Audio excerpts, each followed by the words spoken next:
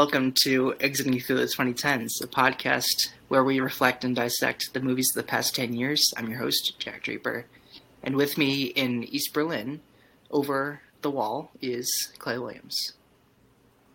What if lighting, listen to me here, what if lighting, but bisexual?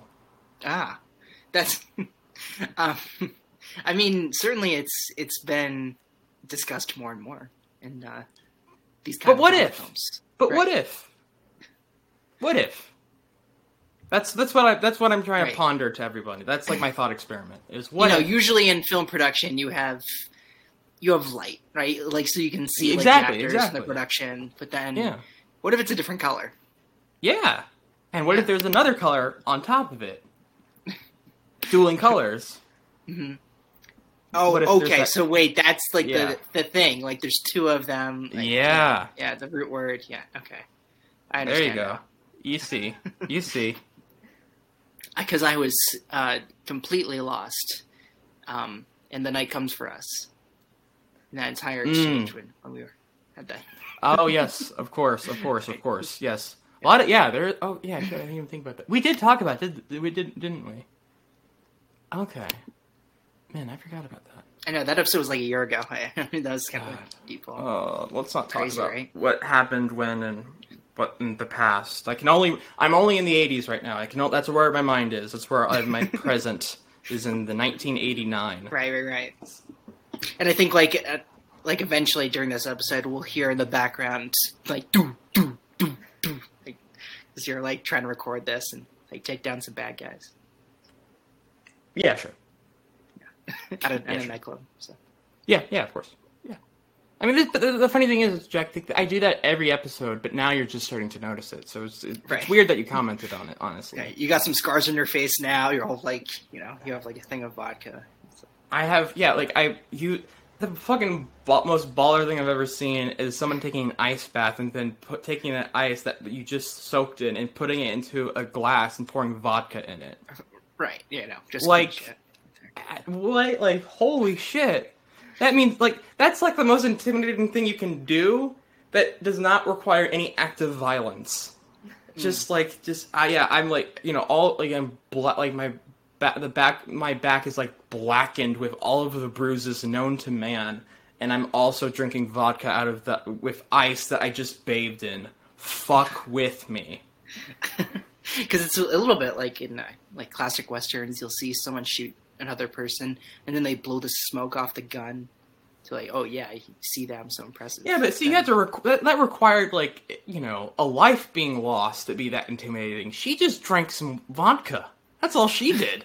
Right. Grey Goose is nearby, and then yeah. Welcome to Atomic Blonde episode. Emily Jacobson is here. How are you? Hello. I'm great. I'm happy to be here. I'm so glad you guys asked me to come on. Yes, of course. Happy to have you here. Sounds fun. Before we get into Atomic Blonde, we were wondering if you had a specific memory of the movie that got you into movies. Ooh, okay. So I've been listening to you guys' podcasts a lot recently, so I know you guys asked this. I don't know. Damn it. We should have thought of a different question. Oh yeah, that would be the first time we just switch it up on the person. Well, I guess Saffron kind of knew it was coming too. Yes, I listened to Saffron's episode and she knew, so I was like, okay, I will think of an answer. Double prepared. Yeah. Did you also watch? What is it? Nosferatu at age 7? Is that what you're going to tell us? Actually, the funny thing. No, I'm just kidding. No, I didn't. Oh God, you got me. You got me here for a second. You totally got me. That would maybe she's the one in East Berlin right now. Yeah, I'm in East Berlin right now. I don't know if I have a specific movie because I grew up always kind of like being really into movies because my mom. But I think like the turning point for me was like in high school. I started watching like I don't know if there was one specific movie, but like more independent films. And I remember I think like the first independent film I watched was Like Crazy, even though that's like a very popular independent film. I like that one. Yeah, and I watched it and I was like, wow, this is like pretty interesting. It's like pretty different from any other movie I've seen. Yeah. And then I was like, wow, what's like Sundance? Do you remember who directed that one? I can't recall. I Yeah. don't know, but I feel like they directed something after. Yeah, I want to say Drake Dormus. Dormus. Like Who Crazy, did- is that what? Like Crazy? Yeah, what else did he do? Equals. Oh, Spooner. yeah, he did do Equals. I watched Yeah, that just because he directed right. it. Yeah. Breathe In. Zoe. Nunes. Are these real?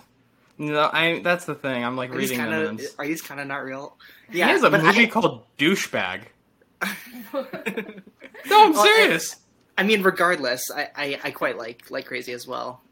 It's a really strong like quartet of actors with Yeah. Yeah, it's Felicity Jones, Yeah, Jennifer Lawrence. Is in Jennifer it. Lawrence. Yeah, And J-Law. same right after Winter's Bone, I'm pretty sure, and the late Anton Yelchin, like Mhm. incredible. Always And- incredible. Charlie Bewley?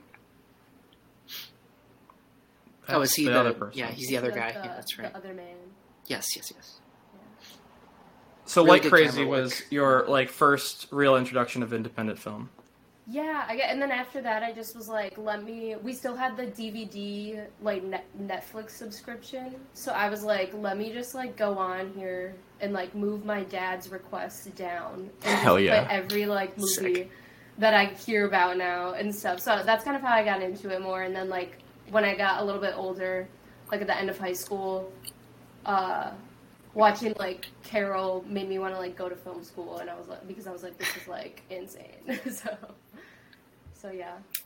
Change. So like when you saw you're like Crazy, and you're like, man, shit's different. Like I do remember, it always is fun. Like when you're younger, you're just like, movies can be different. They're not like the same thing. Yeah. Like there's always this specific language of all like there's a specific language in cinema, especially like mainstream or popular American films, and there's this like kind of language of like, oh, if they don't show this guy at this point, that means he did it, or like all those kind of little things you pick up.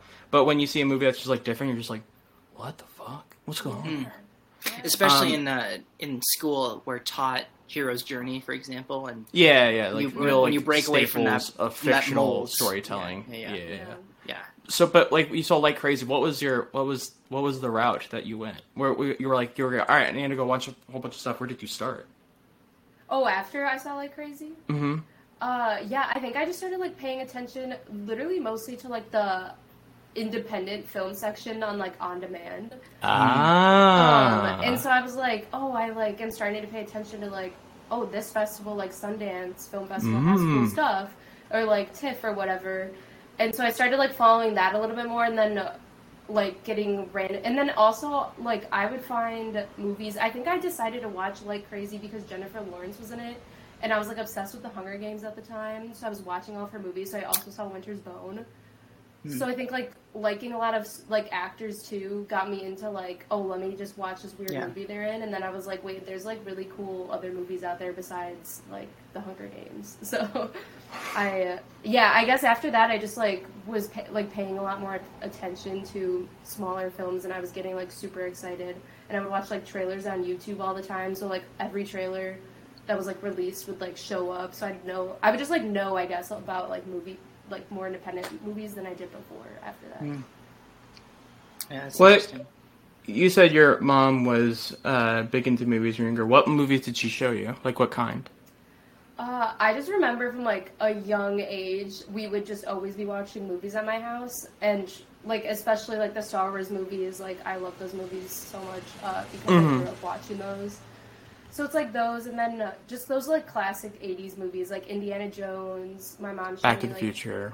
Yeah, Back to the Future, Terminator, like, she would just, like, she'd be like, oh, like, there's a new Terminator movie coming out, like, I watched Terminator 2 when I was, like, 8, or, like, something, like, absurd, Hell yeah. like, Hell and yeah. stuff, and and just stuff like that, and, like, we'd go to Hollywood Video, and, like, pick out a couple rentals for the week and stuff, because I think that's really what she likes doing with us.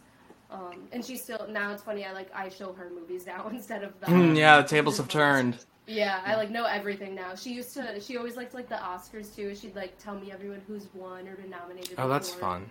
Yeah, so she's, like, always into award shows and stuff like that. So I think that also was, like, Nice. a big part of it. But she showed you the good popcorn shit, like the real, like this is how we used to make blockbusters back in the day, kid. This is how it this is how it is. This is the gold. Yeah. We didn't sell blockbusters on IP. We sold them on movie stars. Yeah. And exactly. directors. It's right. Yeah, exactly. Steven Spielberg. Speaking of trailers, you said you love trailers. So, was that how you became what's the frickin' word? You were informed of Atomic Blonde. Was a trailer the first thing to be like, oh, Atomic Blonde, this is coming out, or was it something else? How did you become familiar with the movie? I think it was one of my really good friends. He loved the John Wick movies, and for some reason I was like, I don't want to watch it. Like it looks dumb. Like what? Like someone kills his dog, so he's gonna go after. Like it's true. Someone does in fact kill his dog. Yeah, right. True. Yeah, no spoiler. And I think it's good to remember that Keanu wasn't like doing well in 2014. Exactly. Too. So it's like it wouldn't be surprising where it's like, oh, really, that guy? And it's like, I mean, it's not like his stock went down to like 0, but it wasn't up by any means. Yeah, exactly. When the first one came out. So like he kept trying to get me to watch it. He like showed me like the nightclub scene where like he's like in the nightclub fighting, and like Keanu Reeves had the flu when he shot it, and all this stuff. And I like refused to watch it for some reason. And then he finally convinced me to watch it, and I was like, yeah, this was like pretty sick.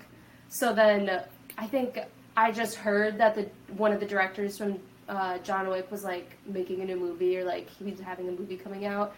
And then I do remember seeing the trailer though for the first time in like a theater.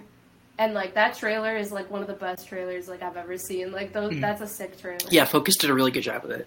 They had multiple, like, super cool trailers. So I definitely remember seeing the trailer in the theater and being like, I'm seeing that, and I'm seeing it with my friend who showed me John Wick. Awesome. Yeah. Clay, how about yourself? I'm sorry, I was just trying to imagine the trailer, because I'm like, what needle drop? They must have used a needle drop for that one. I know, like, the trailer showed... The stairway scene, I think. There was a stairway scene, there was this cut that they show of, Sofia Boutella and Charlize Theron, getting involved, I'll say. And they do a hard cut to Toby Jones just being like, and so you made contact with the friend, that it's in the movie too, but like that, I remember that under this like, I forgot the song. I'm so horrible with music, but no, I mean the trailer was definitely like super impressionable. I mean, I think I'm the same way in the sense of like, I heard David Leitch, co-director of John Wick. And I don't think for a long time. I also mention, just for those that don't know, like choreographer for the Wachowskis and co-directed John Wick. Yeah, so it's like longtime stuntman. Which one was Keanu Reeves' stunt double? Was it Chad or David? Or were they both his stunt double? It was both, but I could be wrong. But like, yeah, David Leitch, and I don't know if I was always kind of confused by like. When I got into when I first saw the John Wick movies, like that was the first one. I mean, like that's when I started to really get into the movies, like 2016, 2015, that kind of time. Or maybe I forget when I first saw it. It must have been like 2015 or 2014. But like I didn't understand the concept of like co-directors, and if I did, I didn't understand the idea of one being not credited and one being credited. And then of course like I learned later about the DGA and those weird ass rules or whatever, but like so I'm just like the co-director of John Wick, and I'm like, okay, I get, like, I'm like, and I didn't even know what that meant in the sense of who did what and what that kind of, how that works. When I was back in like 2017 and 2016, I'm just kind of like, how do you like co-direct something? There's two Coen brothers? Yeah, exactly. Yeah, one of those. Yeah, exactly. And I'm like, okay. I mean, I like John Wick. I don't know how much he's responsible for the John Wick I like, but I liked it, and so I definitely want to see what he does next. Another action movie, Charlize Theron, like those two, and like this is 2 years after Fury Road. I'm pretty sure she did make an action movie within that span. This is our first Charlize movie after our first episode. Mm-hmm.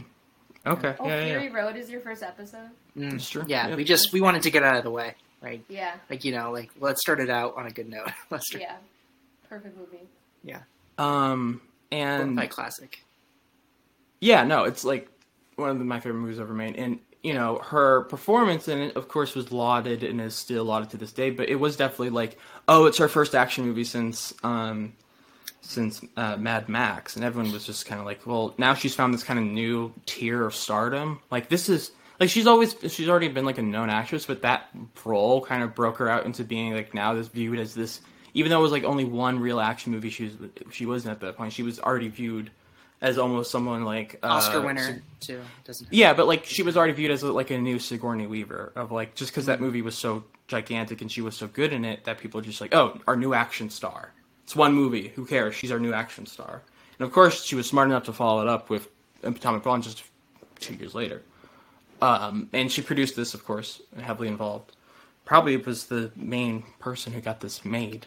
Honestly, yeah, she used a lot of her capital from Mad Max Fury Road to get their foot into some doors and get some financing for this. And so I was like, okay, trailer looked dope, the cast looked stacked. It was very poppy and very like you could already tell like there was an aesthetic choice in it. And I still didn't really totally understand like aesthetic choices in the sense of like distinct style and like what goes into that and how that like reflects onto a movie. So I see it in theaters. I forget if I saw it with someone. Let's see. I might have vlogged it. But definitely saw it in theaters back in like Virginia. I want to say I think the AMC Courthouse, like something. A place I. Oh no! Wait, this is in 2017. What am I saying? I just moved to Portland at this point. Late summer, I believe. Yeah, I just moved to Portland at this point and went by myself. This was at a summer, like the summer of 2017 when I just moved to Portland was a time when I watched a ton of movies by myself because I lived right near a theater and I could like my mom like drove me like 5 minutes away and just dropped me off, and like I would go see it and then she'd like drive 5 minutes to pick me up, and so yeah, I saw that in theaters. I remember loving it, not loving it. I remember really digging it and just having a ball watching it. Really like a theater experience. Didn't understand a single fucking thing when I watched it. Like, I could not, like, I was just, what is happening? I don't know, but this is cool. She, she's kicking a lot of ass. Everyone is really hot in it. Like, cool music, fun fights, just like, and I just was like, all right, cool, I'm out. That was great. I couldn't tell you what happened. And then if they want more, I'm in. Yeah, exactly. Did you put the Rebecca Bolnice tag, like whole cast hot or something? Oh, I mean, whole cast is hot. I mean, and all right, I'll even include Toby Jones. Actually, I think he has something going on. A lot of business. A lot of business. Always a lot of business. But yeah, no, and that was also like it was one of those things where I'm like, oh, character actors. There's like they're in here. Like I just like I don't know, for some reason this was another movie where I'm just like, oh yeah, there's all these character actors that I just know instantly, and they're in this random like Hollywood action movie. And it's almost like you're rewarded for recognizing. Especially Toby Jones. That's when I was like, oh hell yeah, Toby Jones. Just one of, like, the best faces and, like, physiques in the business. Just someone who's so unique and interesting and always, like, fun to watch. Yeah. Eddie Marsden and Bill Skarsgård, like, they're not too far off from character actors either, I suppose. This was the same year as It for Skarsgård. Yes, that's true. Yes. He's great. Like yeah. I like him. He's Bill. really talented.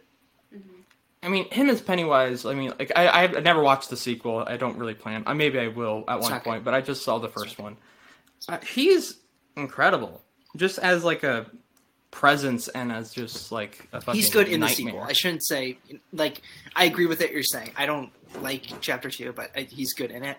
When is he? I like I like that there's those behind the scenes videos of himself and the child actors in chapter 1, and they'll do a scene and then they rap, and then he'll like talk to them like, "Hey, are you guys doing well?" It's just like the fact that he's not a monster. He's not. Yeah, he didn't like right. He didn't like do like Daniel Day-Lewis and be like, I can only address them as the kids I want to eat. Like, You address me as Pennywise. I'm not Bill when I'm on set or when I go home. It's like, yeah.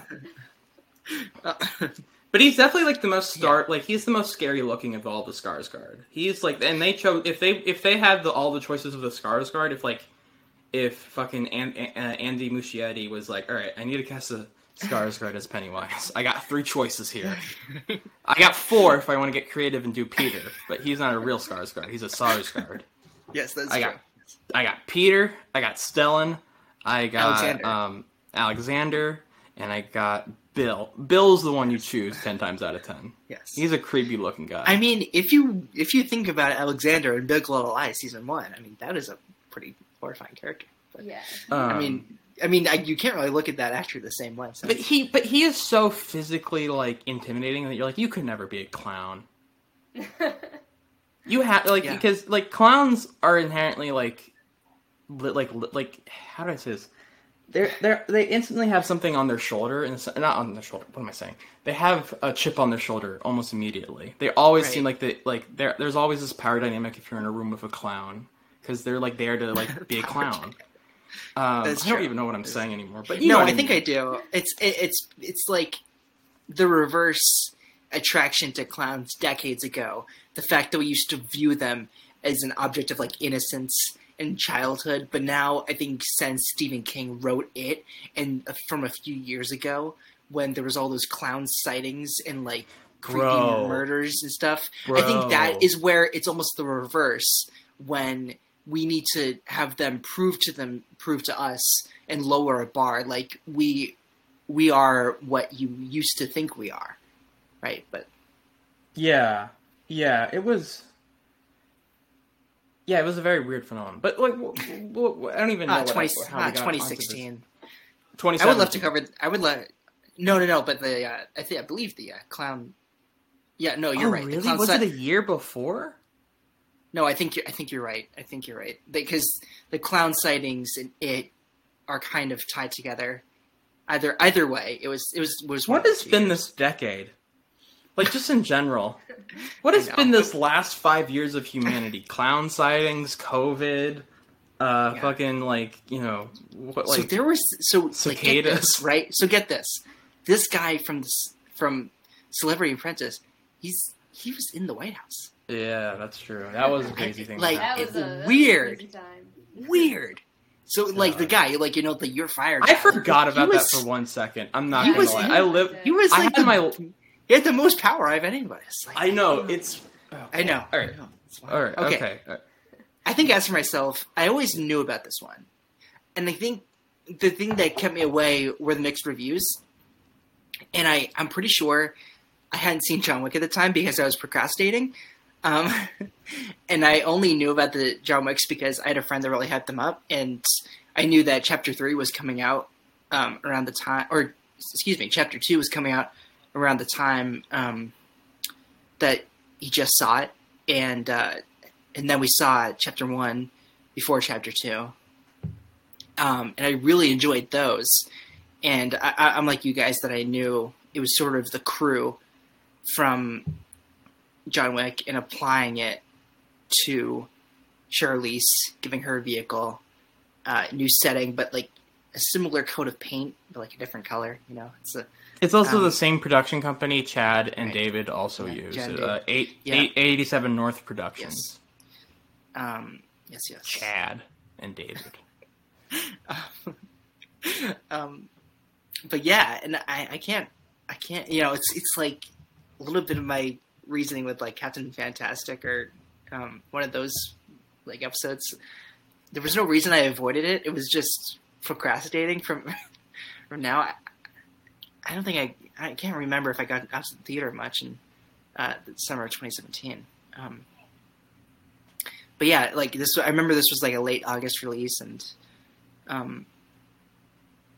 yeah, like so I also remember like Sophia Botella had this in The Mummy around the same time. It's like everybody was complaining like, oh my gosh, the way that one movie doesn't use her and one movie doesn't, it's like undeniable. Well, she was popping off after Kingsman. Mm-hmm. Yeah, seriously. She had Star Trek Beyond in Yeah. 2016. Then it was Mummy and this 2017, and maybe something else. And then Climax. Yeah, she was in like Hotel Artemis or whatever right after. Oh my God. Yes. Yes. Yeah. She's Remember And I Hotel wanted- Artemis? I wanted to watch it just because. what a cast! Like what a wasted Yeah. cast. Yeah. And also speaking of people who had things months apart from each other, James McAvoy obviously Split just came out that that previous winter. But yeah, I always knew things around this movie, but just I think I was just waiting for the right time. Like I think things like this are never viewed best by yourself. I mean, not to like go against what Clay had in the theater, but it's sort of like that Pete Holmes joke. Like Pete Holmes has this joke of one time he watched Anchorman by himself and he was like laughing, and then he looks around to see who was laughing with him. There's no one there. So yeah, yes, that is my experience with Blonde. What did you think of it when you first saw it? When I first saw it, I thought this was good. I think this is a espionage thriller that is made for its set pieces, and excels there. And I think it's pretty egregious with its soundtrack. But I quite like the craft, even if it disregards its narrative or world building. And despite, I think it's like neon aesthetic and coding, I think it otherwise is kind of like glib, but with how it presents itself. So I heard glib a lot when I'm like reading people like just like write about it and stuff. And yeah, I think I subscribe to that idea though. And when we say glib, like tonally, I think it just could look better than how. Oh, I see what you're saying. Like the amount of grays doesn't really do it well. I see what you're saying. Like okay. browns and blacks. See, I couldn't tell because I think then it just kind of looks anonymous. Yeah, I couldn't other tell than its set pieces. Like people use glib a lot, and sometimes they mean like tonally the film is glib, as in like it's like story and characters and overall tone, and sometimes just like the actual lighting of the movie. And sometimes I'm just like, well, which one are you talking about here? Because the glib for like glib in the sense of tone for this movie, I'm like, I don't think so. But Emily, what made you out of all of movies, all of them, every single movie that came out from 2010 to 2019, what were you like? Atomic Blonde. That's our brand. It's like I'm gonna stick my stake into this one. Yeah. I don't know. I just like was so excited when it came out. I think I saw it multiple times in the theater. I love showing it to people. I do agree. Like I liked it a lot when I saw it. I had certain issues with it. But overall, it's just like I like bought the soundtrack on iTunes, which I never do. Like I was like into this movie, and yeah, I didn't like the plot made no sense when I first saw it. I didn't understand it, but I was like, this is sick, and I really hope that they make another one. And I like bought the comic it was based off of and read that. So how's the comic? It's pretty good. I like the illustrations a lot, but it's like pretty similar to the movie, but also like pretty different. But yeah, I think I just was like really into it at the time for certain reasons, and then I just like stuck with it, and I think it's still like fun to revisit. I was glad that we like picked that one because I haven't watched it in a really long time actually. When I used to like rewatch it a lot, I feel like. So it was fun to go back and rewatch it after like a few years of not seeing it, but I think it just like.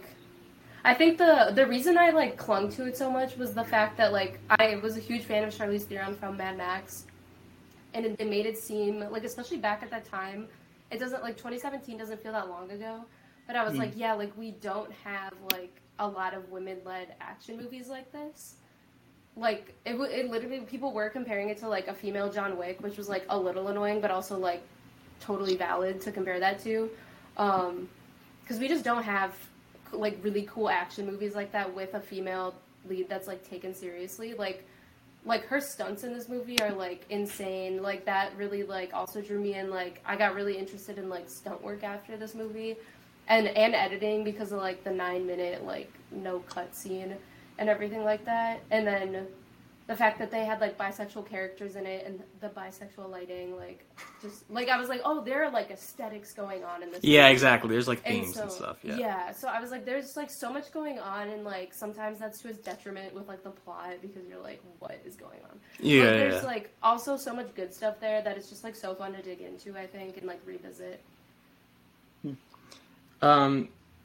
It's quite funny that they don't have, like, its framing device is just to get Lorraine this list, but it's funny that we've seen a list be the MacGuffin before in the first Mission Impossible, as well as Skyfall. So it's like that seems to be kind of a trend with in espionage. There's a lot of lists. Okay, there's a lot of spreadsheets. There's a lot of bullet lists. There's a lot of note apps. All right, they got to write all that shit somewhere. Okay. But it's funny enough, like you were talking about, like there's not a lot of female action movies, especially in like the espionage genre, like a genre, you know, like consisting of like Jason Bourne, James Bond, you know, like Kingsman. We talked about like just spy shit. Like the only thing I can really think of is Salt. Funny enough, and that was like written for a man, and because that like Jolie wasn't, or either it was written for a man or it was written gender neutral, but like there isn't like not a lot of female led espionage films, for sure. Like I can't think of many, especially ones that require this physicality to it, because the thing with like it was early, like even if you go back, like just like, you know, espionage films in general, if you go back to early Bond or whatever, there's not this, of course, like Sean even Connery like wasn't. conspiracy thrillers from the 70s. Yeah, exactly. Like yeah, Sean Connery or Robert Redford aren't putting keys in their hand to stab people with. That's not, and they're not like doing this weird, like they're not doing this huge like staircase scene where they use guns as like, you know, batons or whatever. Like there's not like detailed action in it. There isn't like there's not like inventive detailed action in those movies. I mean, there's different things in those movies because it's a different time and different, you know, like choices and creative merit and all that kind of stuff. But like, it is definitely a bit female-led action movies and female-led espionage films non-existent. I guess one that comes to mind this decade. A little hard to talk about nowadays, but Haywire, I suppose. Yeah, that's a good point. Yes, good point. I can't believe I forgot that because I like Haywire a lot, actually. It's not one of my favorite works, but I like it too. Have you seen Haywire, Emily? I have not seen that. Great It's cast. good when you forget who the lead of it is. Yeah, of course. And I even like her in It's that, a movie without a lead, surprisingly. right? Yeah. But like that, but that's actually a good, because that also requires a lot of physicality. There's and of course the lead is a former UFC fighter. And so it's like, Haywire and Atomic Blonde do feel like the two singular, like, and of course they're very different in terms of style and tone, but like the two lead female espionage films. And especially one, I can't even, also like, you don't see like an espionage film that like takes place in a certain period that isn't like like you never saw a Bond movie go back to the 80s or go back to the 70s when it was being made in like 90s or whatever. It always stayed present. Same thing with like, and Bourne is uniquely a early 2000s Patriot Act kind of idea of like a Patriot Act era of storytelling. And Jack so Ryan like movies. Jack Ryan is very like they're usually in the present no matter what time they're making it. Like the Krasinski show or whatever is very much in like this era, and I haven't seen it, but you know. Well, I mean, you couldn't because you created it and you're the showrunner. Jesus, no, I did not. I do not like the CIA. I want to put that out there. I am not a fan of the Central Intelligence Agency. I want to put that in big, bold letters. You might want to write that in a tweet. That's your new Twitter no. bio. Yeah, I was just gonna say. Yeah, I do not like the CIA. Yeah, for sure. But yeah, no, like having it like, can you guys think of any kind of espionage film that was just like, let's go to like, you know, like a period piece? I guess I don't like. It's a weird way to describe it, but yeah, a period piece. Or even like a specific period piece, because this isn't. Something that's like it's a few years. Yeah, I cannot. I can't, but yeah, maybe just because I'm put on the spot now. But I honestly True. don't think there's like that many actually, which is interesting. I feel like I've never like noticed that before. Mm-hmm. Yeah, and of course it's based off a comic, so it's not like it's like a crazy idea. But like in the sense of like they didn't create it just for the movie, but it's also like I think we could come close with Man from U.N.C.L.E., but that even then Man from U.N.C.L.E. is That's like a a good TV. point. That's a TV show. You know. Yeah, Yes, yeah. It's like, yeah. That's a good movie though. I like That is a good movie. that movie. I need to rewatch it. Talk about another movie that doesn't have a lead. Gosh, what have we I done? know. What I've been culture, waiting man? for a sequel for that movie too, and now it's like definitely not gonna happen. Yeah, like no. We'll just watch Henry Cavill be built in the Witcher. Yeah, That's right. what we'll do. Right. Yeah. We'll just watch him be absolutely yoked. And Debicki. Great, love Debicki. Yeah. But like, we've also become. How many Cold War era films are there nowadays? Because it was a time, like it's a huge piece of historical intrigue because it's all ambiguous and, you know, like there's been a million different films that have been that take place during the Cold War and during the 80s height of Russian-US tensions, and like a lot of, you know, that's like it was a pipeline for as many spy films as you could handle back in the day. But now it's like petered out. Like we don't really think about the Cold War as a culture, or even or even in our pop culture that much anymore. Like you had the Americans, but that was like the only thing Of course. that like consistently in like pop culture, and that also wasn't that big of a show. I mean, like people loved it, but it wasn't like a ratings bonanza. Because then I think you go back to the issue like we talked about with Night and Day, where it's like these things just maybe they want to be stories that are told, but maybe they're not getting made nowadays, and like actions like they're not getting financed. And I think because filmmakers are now at the age where they can then look back on it with a certain more pragmatic lens than they could if they were younger and it was just more of something they could research rather than live through. Yeah, for sure. For sure. Yeah, I'm just like Googling right now, and it's just like Cold War films. I guess. Oh God, never mind.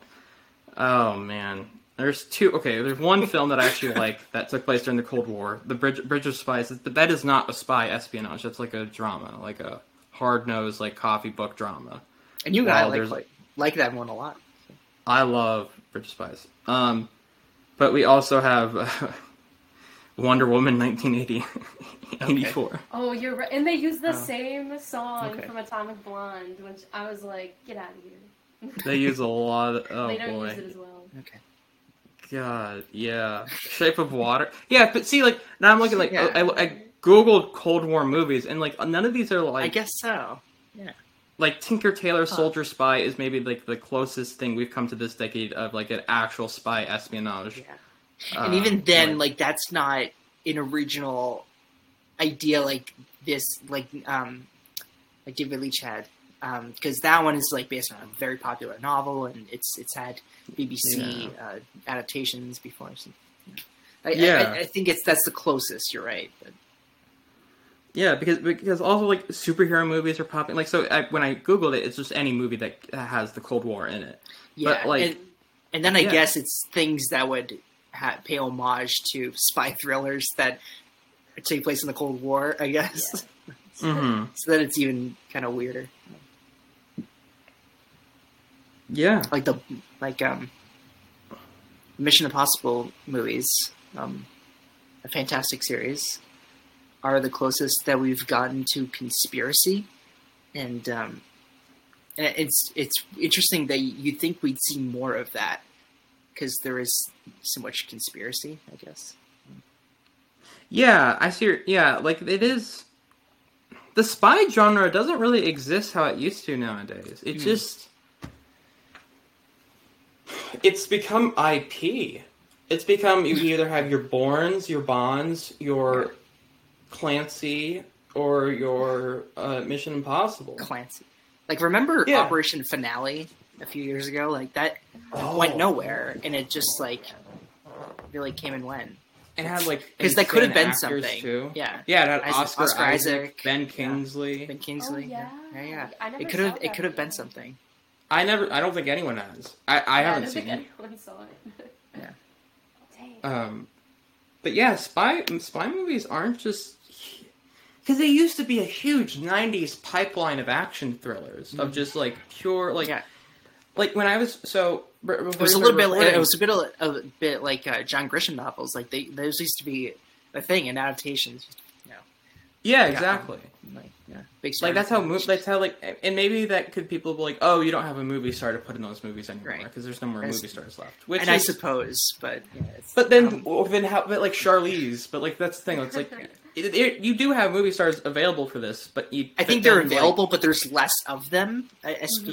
For as many Charlize's and John Wick, and I suppose Keanu can coincidentally they can be grouped together because they like do their own stunts and they work, but you don't know how many people are ready to let go of like a Captain America sort of deal where they're known for some character, but then they have to like betray an audience to play like Jack, like because they have such an established relationship. And also, like, spy movies are inherently like ripe for morally ambiguous characters, like moral ambiguity in general. Like this movie, like if we go, let's maybe we'll go back to the movie. Like Lorraine is kind of a monster, I think. Yeah. I mean, everyone in this job is kind of a monster, but like she is legit. Like I wouldn't say she's like the villain of the movie, but she is Satchel.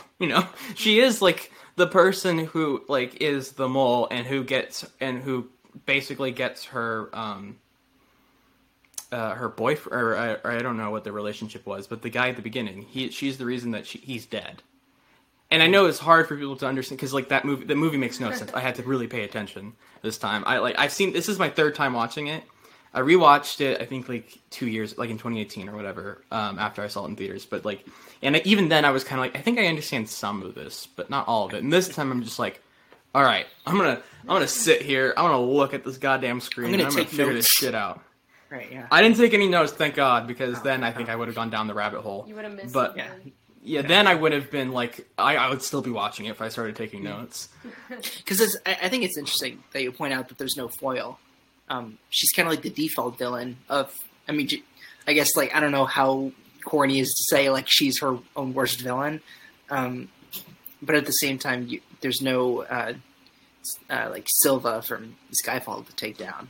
And I think, and that's why I like this, even though the plot is incoherent, I actually do like the plot because it is this moral ambiguity of just like there's no real villains and heroes, which I think is inherent in any good spy film. That's not a Bond. Like Bond, it's obvious. Like but if you go into the more like Casino Royale is like a more morally ambiguous Bond in the sense of License to Kill. Too. Yeah, like he's kind of a monster as well, and so that's the Bond I'm more interested in. But like Ethan Hunt's never been. Yeah. I went into this kind of figuring that this was all going to be I went into this knowing it was all going to be gobbledygook. Oh, there you go. And I presume that when a film does that, they know that, and it's more catering for Lorraine and its choreography. Because it's a movie that I think puts a lot of time into Lorraine if they're going to take a backseat to its narrative, even if there is one. As well as I think everybody else, because like the movie really likes McAvoy and Botella. It really wants to admire its own production, of Germany in the early 80s too. Yeah. But like, I enjoy. So of course you have your what's the guy's name? The German, the KGB officer. I don't know if he's German or Russian. I can't tell because he's in East Berlin. He's part of the Stasi, I assumed, but he's also a KGB agent. So I guess he's Russian. Whatever. The bearded dude named like Bragovich or something. I don't know. Some like random Russian name, but he's the closest thing to a stereotypical bad guy in this film. But but he's barely in it, and he has like almost no impact because he's just kind of like he's just another like cog in the machine of what's going on. But the villain in this whole film that we're told is Satchel, basically, or one of the villains. And it turns out that she is Satchel. It's like, I think, I don't know. I appreciate a lot of the spy stuff watching it this time. Just the whole kind of murkiness of it just being, because like if you really think about it, if you think about current back then, like the intelligence community organizations like the KGB, the MI6, the CIA, all of those agencies. It's all in like the games that were played and the weird, it's all just bullshit. It's just like this. It's all the funny thing is, it's convoluted. Like in reality, it's convoluted, like nonsense. It's all this weird, just it's all this oh man, I can't speak. This all like weird, just mixing pot of motives and nationalities and allegiances and ideas and motivations, and it all just kind of turns out into being just whatever. Like this is just it's just the game. It's kind of funny how in a movie you expect things to make sense because I suppose that's what film is designed for. That you want clear storytelling. You assume that your story will be clear to you. Yeah. And then once you point out these issues are just as complicated in the Cold War as they were, as we were shown in Atomic Blonde. It's like, yeah, of course, right. Like it sort of uses this jargon for a purpose that way. Yeah, I agree. I think that's like why I don't know if this movie's like it's not like deep or like anything like that, but I think it's interesting. Like it's so convoluted, and I haven't heard a single person come out of the movie saying they weren't confused. When I first saw it, I remember I thought like the 3 Russians in it were the same guy or something like that. Like, I thought but apparently very similar beards. Very similar beards. So was it one of those movies you have to tell 10 men apart or something? Yeah, it was that for me the first time I saw it. And even like rewatching it yesterday, I was still like I was trying to like keep track of everything because there's so many little things, and then when they explain it at the end, you have to like know everything that has happened or like remember everything that has happened. But I think like I like what you guys were saying, that it's like very like representative, I guess, of like the Cold War and like that time and stuff, that it's like it's okay if it doesn't make sense because the Cold War didn't make sense type of thing. Because if we think about foreign affairs, then we instantly go to war that leads to combat and violence and brutality that then I think leads to some profound storytelling. But I think with the Cold War, it's like it was just things that could happen rather than it's all that potential. It's lots of bureaucracy, like you mentioned, and government officials, and it shouldn't be as engaging as it is. But I think because we like to imagine things that we don't know sometimes as storytellers, that it's like, okay, we don't really know what happens. Like we do know, but there's still some things that are unchecked in the Cold War era. It's bizarre how that works. Yeah, and so there's always going to be like secrets and like certain events that you just never know that happen, and a lot of it, I bet we don't know 80% of what actually happened in the Cold War, which is a crazy thought to have.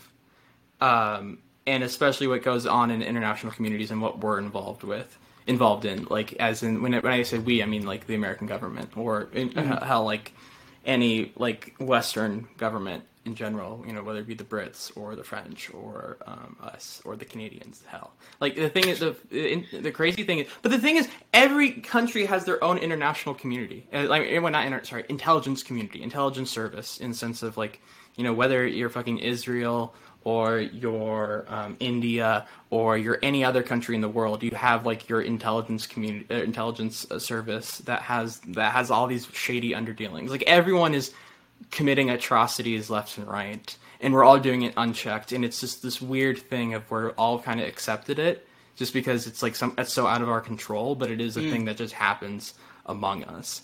And the thing with the Cold War is, like you said, Jack, it's that potential. It's like everyone's holding a bomb, and everyone's just like, you're gonna press the button, you're gonna blow it, you're gonna blow it up. So there's this movie called Doctor Strangelove, and I'm not sure you guys have ever heard of it. God. It's like, yeah, no, but it is like everyone is like carrying this little detonator that could just set a whole thing off. That like which like could set a whole international incident, a whole war, a whole like a whole bureaucracy nightmare. Just everyone is every single person is capable of a true just like conflict.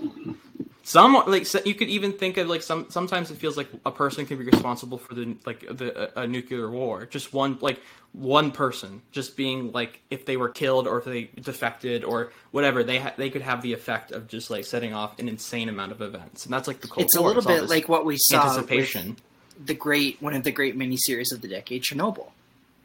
Mm-hmm. It was a few people that set off one thing one day that had no means to be as extraordinary as it was, and then it was this whole chain of events that led to physical disasters and government disasters. Just it was a bureaucracy nightmare, like you said. That's the funny thing. It sometimes just boils down to bureaucracy. Like, I forget how many people's lives were lost in Chernobyl, but like a few thousand, maybe. I forget. I don't even know if that's the correct number, but like an insane amount of people died.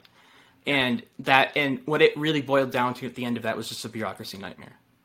Like, like people didn't do the safety checks that were required, or they didn't use the correct, just like stuff that you could. It was just some paperwork. Exactly. And so and I like Leach's idea, or maybe this was in more of the comic as well, is of not have Berlin just be this another city.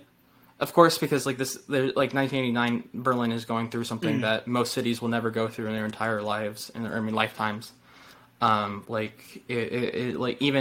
though it's maybe not like Berlin isn't like, let's say, more important than Paris or New York. Like, those are two like objectively more important and more bigger cities in its impact on history and culture. But like that time, Berlin is like the most important city in the world, just because of all the built-up political conflict in it. But the thing they say a lot, or maybe I don't know if a lot, but at least they say it once, is that it's the Wild West. And I like Leach's approach to having Berlin be depicted as the Wild West, because you have all these people with all these different set of motives, and there's this sense of lawlessness there, even though there is, of course, laws and there's plenty of police and all of that. But all of those people, like all the operatives there, are so cunning and have all these connections to other international forces that they can also kind of operate without, like, outside of the law and not receive too many consequences. And so it just feels like there's all these gunslingers in a city and all just staring each other down and seeing who's going to draw first. And I like that depiction because it's hard to, like, the Wild West is so, I mean, that's why it became a whole fucking genre, is because it's so unique in its social norms and its social, like, the sociology of it, I mean, in general, just, like, how, like, just towns in the Wild West would operate in, like, policing and all of that kind of stuff and crime. That it's hard to really translate that into something that isn't the Wild West because it's so unique. And it feels so, like, unheard of, because it is just this crazy it's hard to comprehend it, to be honest. This pure lawlessness or like, just these weird unknowns and this way of culture and this way of being and existing in a time when there was just no real government to. I think what's say also you can or cannot do this. like impossible to comprehend. There's a fucking wall dividing a country. Like that is insane. For like You mean dividing a city? That's for like a pretty. Oh yes, what did I say? Country. I mean, it does divide also a country. Yeah. And like that is bananas. Like imagine that now, just like and then because you're right. Like you can't imagine that being as impactful. I think to someone's like sanity as you. Like imagine if a family or friends were like divided by that, and they needed so much, and then like goes back to like the bureaucracy thing. Like they needed like papers and passports. Yeah, to visit and their the other explanation side of like why are we separated? Oh, because we have two different ideals of how like we have two different political affiliations. I think that's right. Which is a crazy concept. You're like, oh, I can't see my daughter. Well, I mean, they're communists and we're capitalists, so sucks to be you, I guess. It's like, oh, so glad my government decided like that. My daughter was a capitalist, so I can't see her. Yeah, exactly. Like, oh, she lived in that part of town, and those are like, that's like capital. Like, those are capitalists. We're communists, so we just can't get along. Okay, so you can't see your daughter now. Sorry. Lorraine is only one person in this entire bubble of citizens that are trapped under this unwieldy force. And I think if we ever did see Lorraine again in a future installment, I think a future installment would definitely perfect what Bleach tried to do here, because despite the imperfections, like they would hone in on the ideas. Like Dr. No, well, depends who directs it. Yeah, that's true. Yeah, like Dr. No, that was all right. Like that was a good introduction. But then Goldfinger, of course, like that's when I see what you're saying. Yeah. It could be a Bond effect. Yeah, no, it's like having it. Have you guys seen The Third Man? Yeah, we saw it together. Yeah, we watched it via Skype. I remember. Yeah, that's right. That takes place like right after World War II. Brand spanking. World War II is done, and now all of the Allies, including the Russians, have now put in their stake into Germany, because we can't have the Germans regain control of their own country because, of course, they were just Nazis. We're just like, all right, guys, we're gonna have to look after this for a while until we know you can handle your own toys again. And so, like in Berlin at that point, the French, the British, the Americans, and the Russians all had a stake in Berlin. They all had their own headquarters. They had their own political connections there, and so there was like 4 quadrants of Berlin. If any historians out there listening to this, and I hope you're not because you're too smart for us, but if you're listening to this and you can hear me say all of this dumb shit I'm about to say, and you're like, that's wrong, I apologize. I'm going to say it anyways because sure. But I'm pretty sure this is right. For at least this is the plot of The Third Man. Maybe it's not exactly correct in history, but so like there's 4 quadrants of Berlin that are separate up. The French quadrant, the Russian quadrant, the British quadrant, and the American quadrant. And so like that's even before the wall is put up. That's before we have East Germany and East Berlin or West Berlin, East Germany, West Germany. And that's before like the Russians like have like full like control over their part of Germany. And so it's like that film is all of this political bureaucracy that you're just like this going back and forth, like the Americans can approve of this documentation, but the French and the British can't have to receive this item so they can put a stamp on this passport. All of this just like this is nonsense. Right. Like this is all just like weird constructed nonsense that we're all just saying, oh, I guess this is how we live now. This is like the rules we operate under, when it's just complete bullshit. And with so you like look at that kind of Berlin, and you now look in 1989 Berlin, and you see that it's not necessarily more simplified, and it's not more complex either, but it's just different. It has this weird kind of like the thing about Bridge of Spies we talked earlier. That's all about bureaucracy. That's all about this guy who has a cold, and he's just trying to get these. He's just trying to transfer one Russian, or one ex-KGB agent to get a American pilot back. They interrupted his oil paintings.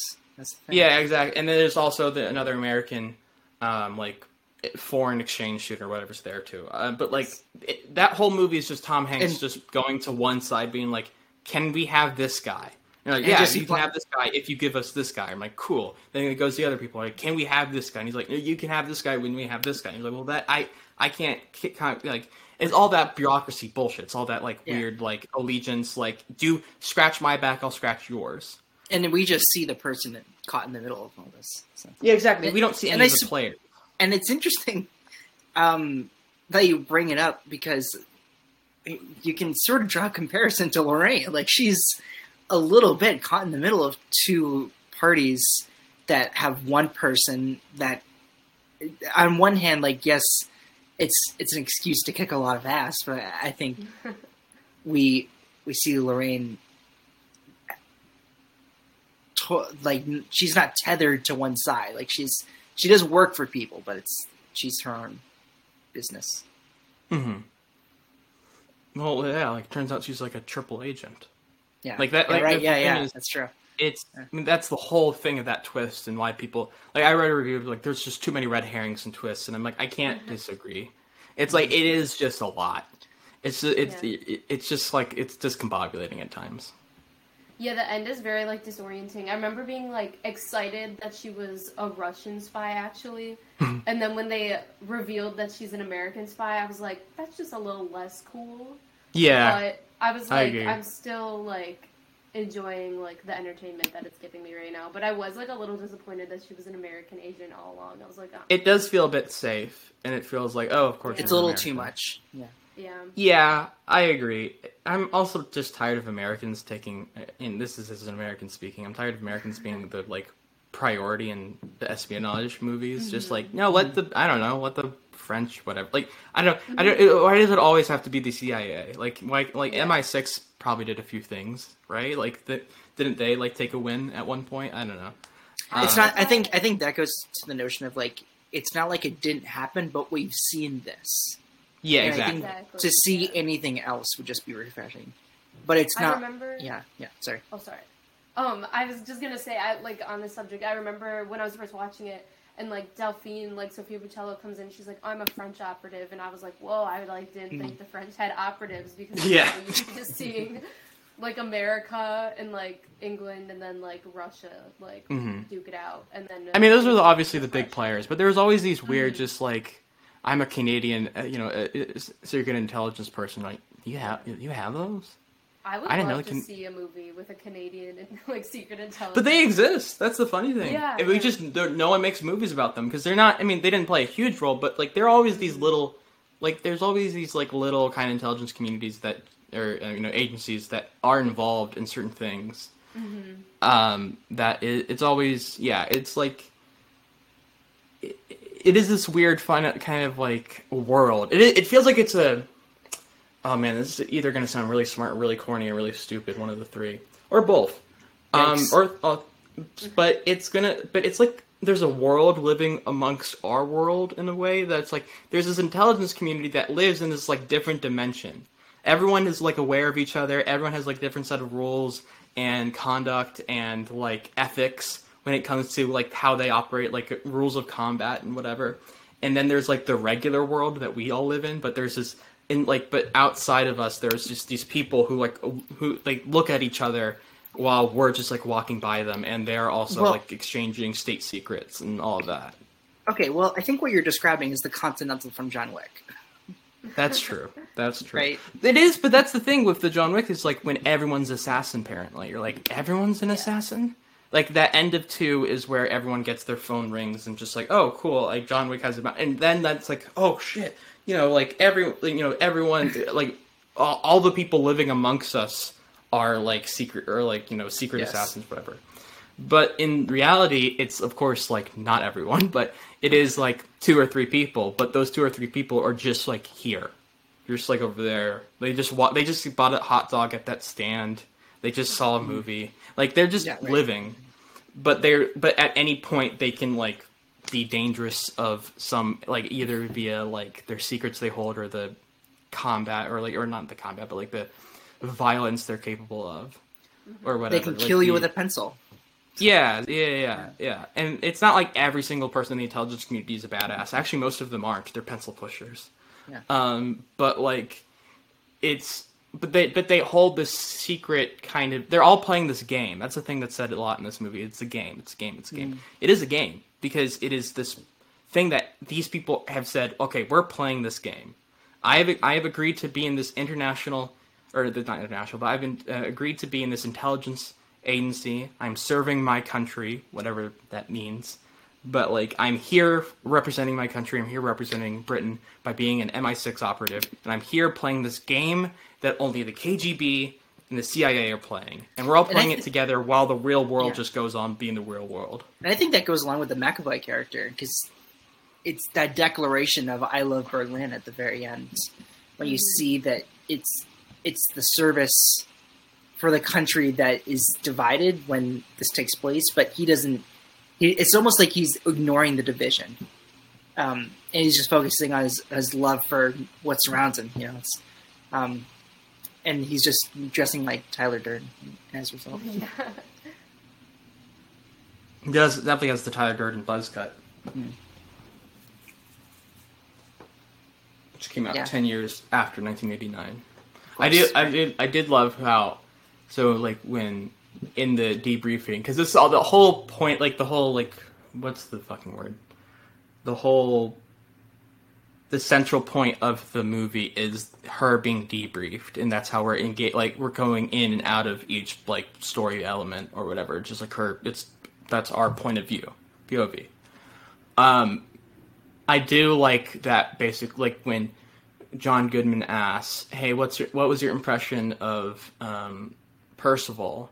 She's like, okay, handsome, mid-30s, and then she immediately says, has a disastrous Sinead O'Connor haircut. That was like one of the first things she noticed. And I think some of the humor in this movie actually works a bit. I think it can be pretty, like, especially like the James McAvoy stuff. I think he's just such a spark plug of an actor that it just, a lot of his eccentricities just are funny. Yeah, he was... Yeah, I like how every character in this, like, it's not just... I mean, it is, like, Charlize's movie, but all the side characters, like, even Bill Skarsgård, who's barely in it, you, like, remember him because he's, like, sitting on the roof and he's, like, flipping off, like, whoever's watching him or whatever when Lorraine goes to meet him. Like, all the side characters have... I mean, I guess McAvoy's, like, a bit more of, like, supporting, not just a side character, but they're all, like, super interesting still, and McAvoy especially has, like, so much going on with him. And, like, I remember I was always like, why is his arm, like, injured? But it was because he was, like, broke it filming Split or something like that. But I just thought it was, like, a funny character quirk for, like, the longest time. Until he's like a rag doll. Yeah.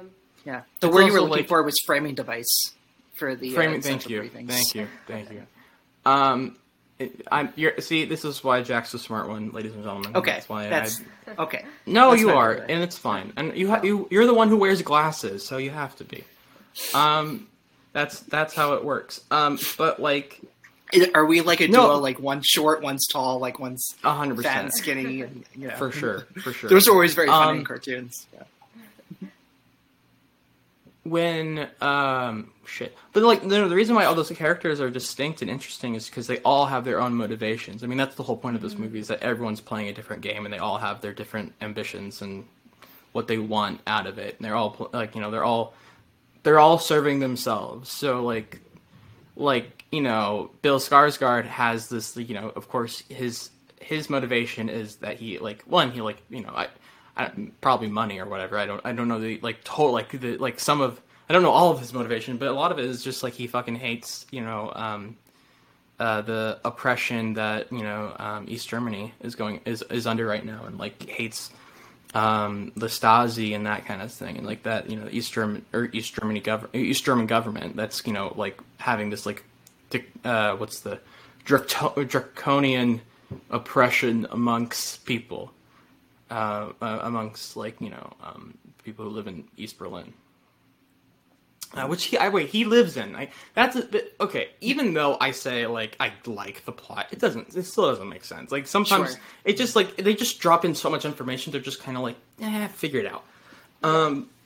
But like everyone, but Percival has his own motivations.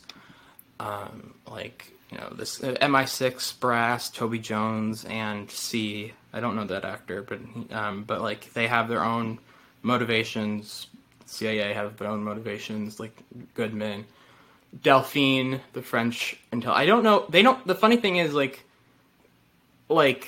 a lot of like intelligence service organizations, like whether it be CIA, KGB, MI6, the Mossad for Israel, like they all have these like either like catchy acronyms or these catchy names. I don't know what the fuck the French are called. French Intelligence Service, like FIS. I don't know. They don't have like they're called the Frogs at one point, and I'm like, maybe that's what they're like, the Frogs. Yeah. I like Butoh a lot in this. I like that she's like she's an amateur. She's an analyst. I think that's how you hold a gun. That's kind of. She in the Kingsman. Her name is Gazelle, right? Yes. Is it? Yeah. I believe it sounds about right. She's an antelope in this. Like, this innocent little antelope you see on planet Earth that gets mauled by a tiger. Mm. She's out of, like, they keep saying she's out of her depth. She's innocent. She looks like she's the one person who's, like, naive and has this, like, twinkle in their eye. She still has, an ability to have empathy and to, like, relate to people and to connect, which is what gets her killed. Yeah, because she feels, she has emotion. Yeah, this is one thing I wanted to talk about because this is my biggest problem. Like, I was like on such a high watching this movie. I was like, this is sick. I don't know what's going on, but so many cool things are happening. And then she gets like brutally, violently murdered, like in her underwear, and it just like took me out of the movie when I first saw it. It was just like feels so dirty to me the way they did her. Yes, and like. That's like one thing I definitely wanted to talk about because it is one thing that bothers me about this movie, but I like it so much that I'm just like it's part of like just like whatever. But like just walking out of that movie, I remember saying, "Oh, I really liked it, but like why did like the queer woman have to die?" And especially after they did like such a interesting, I feel like dynamic between her and Lorraine because she is so. Delphine is like almost the opposite, or like what Lorraine might have started out as, which I think is interesting.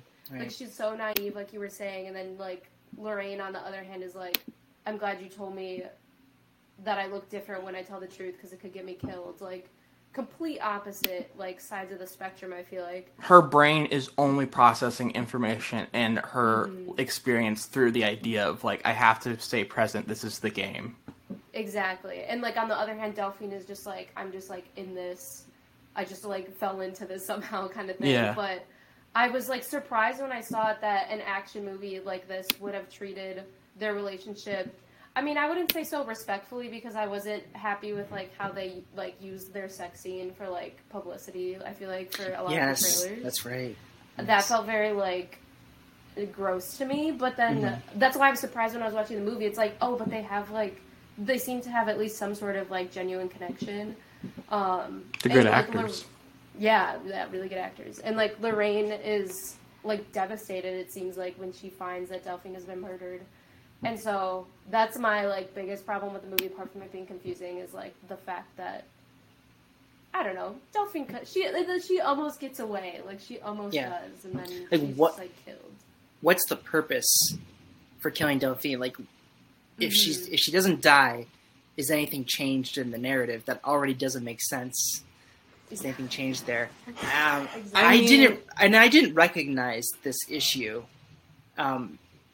Seeing this, and I saw a video that talked about this, and I think I don't know what that says. That I just don't register that. I think that's a really interesting problem that it was more like, oh wow, okay, so a significant character like it creates tension for Lorraine, I suppose, and I think I just registered surface level. It was one of those things I just didn't read much more into. Yeah, and I think there's a word for it too that the video talked about, like not queer baiting, but it's something. Bearing your queers. Yeah, something like that. Oh, it's just like such a trope, and I remember at the time when I saw it too, there was just like so much conversation around that. I feel like where I feel like a lot, like The Walking Dead, like a lot of shows were like killing. Yeah. Oh yeah. Their like queer characters and stuff, and it was just like it's a real problem. Yeah, it's like for sure like a huge problem. And it like it's not like every movie they can't die, but it's just like over and over again. But they're all like, but their deaths also service the yeah. And just the way this one was shot, like especially rewatching it now, I was like especially put off by it. I feel like, and I think the fact that they spend the time needed to establish Delphine and Lorraine's relationship. It's not like this came out of nowhere, and they were just like partners or something, you know, like partners like before this, I guess. I have a few thoughts about this. And they're all kind of intersecting and they're conflicting with one another. I'll just kind of get like my general opinion of it out of the way. I think it makes sense story-wise that she dies and like thematically, but I don't think it's executed well at all. And I think it is also just not, it just doesn't feel right, and I think it just was too much in the sense of like, I understand like the point of it. It just, the brutality of it, and the thing is, as I'm thinking about it, it's hard for me to truly piece it out, because either Leach is actually like, well, this is what happened, like, you know, he's trying to have this commentary on the violence towards women and like how, and like, you know, and have this, you know, he's trying to make this bigger point of like the horrors of, you know, men committing violence towards women and how it's become sexualized, and like the gender dichotomy in the world. Yeah, maybe this is intentional, and maybe he's like saying something with it, like with her being in her underwear and her being murdered so like brutally that, like, you know, like choked to death. Like maybe this is him trying to say something. I don't know. Maybe, if that's the case, then it's not well done. Exactly. And so, but the thing is, I think it makes sense why she dies, in the sense of it was like, and she is also kind of built up to be the like, well, she's the naive one, she's the person who doesn't really understand, she's out of her depth. And this is what happens when like when good people come into this, and then when good people play this game, is good people die. That's true. Yeah. But that doesn't. But the whole way it's shot, that's framed, like the real brutality of it, and it is like she is in her underwear, so it just feels there's this weird sexual nature of it, even though it doesn't like it doesn't like it's not done out of like any. At least I don't know, but it feels there's a lot of baggage to the scene that just feels so like too much and feels kind of uneasy and just like wasn't necessary. This felt like just felt no. I think when it kicks into gear into an action scene, it's shot. The way it's shot is pretty sexy, and despite what you see, it's always going to feel pretty sexy just on the way it's presenting itself. I think if you want to create tension, have Lorraine kill her. You know, don't send in Percival. You know, it's like that. I think that, like, I agree with you, Clay. Like, I think it totally makes sense for her to die. Like. I think either way, I still would have been disappointed, because I'd be like, man, like, always happens. But I would have been less mad, like, if it was done. That's the life of a spy, you know. Yeah. Yeah, and I think that would have actually been super interesting and, like, really compelling if Lorraine had been, like, forced to kill her, because it did seem like Lorraine cared about her in, like, some way. Because, yeah, she is, like, the naive, like, young spy, so it totally makes sense for her to die, but just the baggage you were saying with that scene, the way it's shot, and then just like the whole like way that like the relationship was like presented. I feel like there's a lot of baggage to that scene, basically. Yeah, there's a lot of things that. Hard. Yeah, Yeah, I honestly didn't. I didn't. It didn't. I mean, there's a point like when Lorraine is like is facing down Percival, she says you didn't have to kill her. Like, there's a line, like, you didn't have to kill her. And his in Percival's retort is, well, when did you suddenly develop a conscious, like, after all the things you've done? And, like, I get the point there. It's like, oh, why does she care about this one person? But the thing is, if you ask that question, I think you kind of have to answer it. If you have a character actually ask that question, you probably should give some sort of an answer. Or it does feel kind of like it was just, like, this weird point to it all. Because, like, character motivation-wise, it doesn't make total... Like, it makes sense why she killed her... Or, sorry, why he killed her in the sense of maybe he was worrying about, like... I'd say it doesn't fully... Because the whole idea is that she calls Percival, says, hey, I have something on you. I'm playing this game too. You can't count me out. And he dismisses her, but then, like, she, like, has this vague threat. Mm-hmm. But I don't understand how he would really know what she's threatening him with. Right. Because at the end, because what she's threatening him with is pictures of him meeting with the KGB officer, and telling him about the plan with Spyglass, the informant, and how they're going to transfer him to Over the Wall or whatever. And like that, and like, so, and the whole point, and basically it was the big betrayal of Lorraine. Like, he wanted the KGB to kill Spyglass and Lorraine. And that was the dirt Delphine had on him. But she took those pictures in the shadows, like, basically, you know, like, unseen. And if she was seen, David would have already done something about it already. Yeah. Listen, so I also think this is a movie, like, that dips its toes in the shallow end, but never goes too deep into a lot of what it presents. Even though it takes place during the Cold War Germany, I wish that we still got even more into this grimy world. Like, there was, I think, for as well of a job that Leach and Strahelski do with Wick to build that world, I don't see how the depth couldn't be brought over here.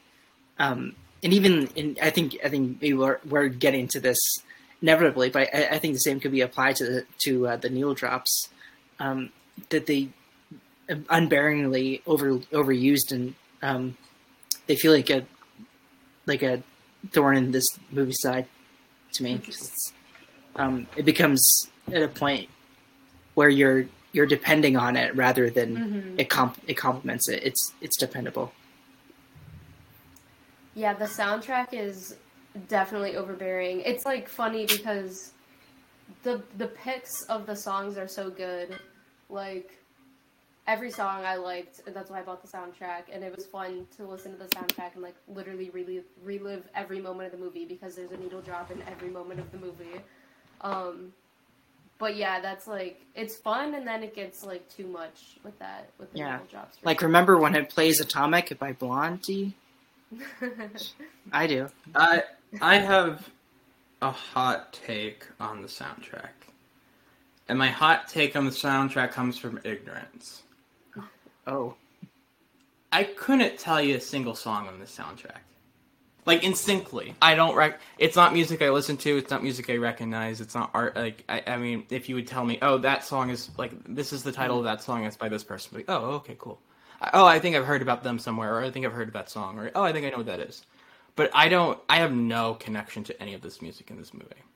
And that's just because I'm bad. Like, my musical taste is, like, just really specific stuff. Yeah. I'm now just starting to get into, like, broad pop stuff, and that's been fun. Like, I'm now starting to listen. I don't want to give off, like, the impression that Emily and I are experts either. Like, wait, we're not. No, I'm not saying. No, I'm just explaining. No, I'm just explaining my relation to it. I understand. Like, but this is most people's opinion to the soundtrack, is that it's overbearing and stuff. But I feel like you have to. For me, it's like, I just don't really recognize or have any, like, connection to it, like, intellectually or emotionally, that it just becomes background music at some point. Mm-hmm. And it just and so as I'm watching, I'm just like, oh, it just feels part of the score, because I just don't really know these songs, and so I'm just like, some of them, like, I remember, like, probably when I'm watching it for the first time, I'm like, oh, these are some of the first times, this is, like, probably the first time I've heard, like, most of this music, or at least knowingly. And so it's like, I'm just watching it, and I still don't really have any connection to these songs. I mean, I've heard them in other movies or whatever, and they're good. It's good music. Don't get me wrong, but it's like I couldn't tell you what song was what, and so I'm never really pulled out of it because I'm never be like, oh, this song, it's by this person, this title. Like, God, it's just I can't, like, I listen to this on my iPod all the time. Like, I don't have it, and that's what everyone else did. Like, and I remember like understanding that complaint, and I still do. It makes complete sense, but it becomes so part of the movie for me that even though it is overbearing in the sense of like how populated it is with needle drops, like it is like stuffed with them. I do notice like how much there was. Like, I did notice that part.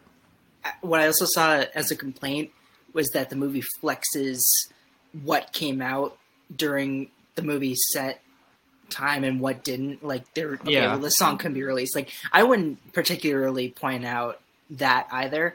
But I think what doesn't help the movie is that this is sort of a trend that we see during the decade as well. Like, we see Suicide Squad and, like Guardians of the Galaxy and like things that late Gen Xer filmmakers will take that they loved as teenagers, particularly, if you want to go that far and be like, I've always wanted to include this into a movie, even if it's not a period piece. Like, it just sets the inviting tone, I suppose. Yeah, that's interesting, Clay, that you said that you didn't like recognize, you don't remember a lot of the songs. And I guess I didn't know all the songs when I first listened to them, but there were like definitely, they all stuck out to me, which is why I liked the soundtrack so much. But I like, my parents like grew up listening to their like 80s music, so I like knew like the 99 like Red Balloons, and so when I heard that I like thought of my dad immediately. And yeah, so that's interesting. But for me, like, yes, it's overbearing, but it also made the movie so fun for me because I was like, oh, it's like bop after bop right here. Like, it is. I was like, keep them coming, but also like rewatching it, you're like, this is a little ridiculous, but I don't know. This movie's like so, like we were saying earlier, so stuffed with so many things. Like, the aesthetic is very like, we have all this neon. Gorgeous. I love it. Gorgeous aesthetic. I love, like, the commitment to it. And, like, the graffiti, like, we're in West Berlin now. Like, it's just, I feel like they are just having fun with it. It's like, yeah, the plot doesn't make sense. We're all having fun. Charlize is kicking ass. Like, let's have a fun time. And I think that's why I, like, enjoy this movie so much and why I keep, like, coming back to it. Because it's just, like, a fun time. I love the vibe. I agree. I think it's very, like, there's these movies that you're just like, well, what happens to them? I don't know. What's like the real thematics of it? I'm not sure. But what's the vibe? Oh man, I can tell you the vibe. I can tell, like, you kind of just click into it because it does have it is as popular with like certain stylistic choices that give this feeling, give this like vibe. Yeah. Like, the visual, like the way it's edited, the way it's shot, like all of those little distinct choices that makes a film can also just give you, like, kind of give you this comfort and give you this atmosphere to kind of just like buy into and just kind of lock yourself in, where you just kind of forget about like what really is the plot, what really is the point of certain scenes or whatever. You just kind of, you're just like drawn in and you're like, I mean, they could do whatever they want at this point. It'd still just be like, all right, this is cool. It's great. Yeah. It. It's, I think because there's clearly craft here, it keeps it from becoming totally anonymous.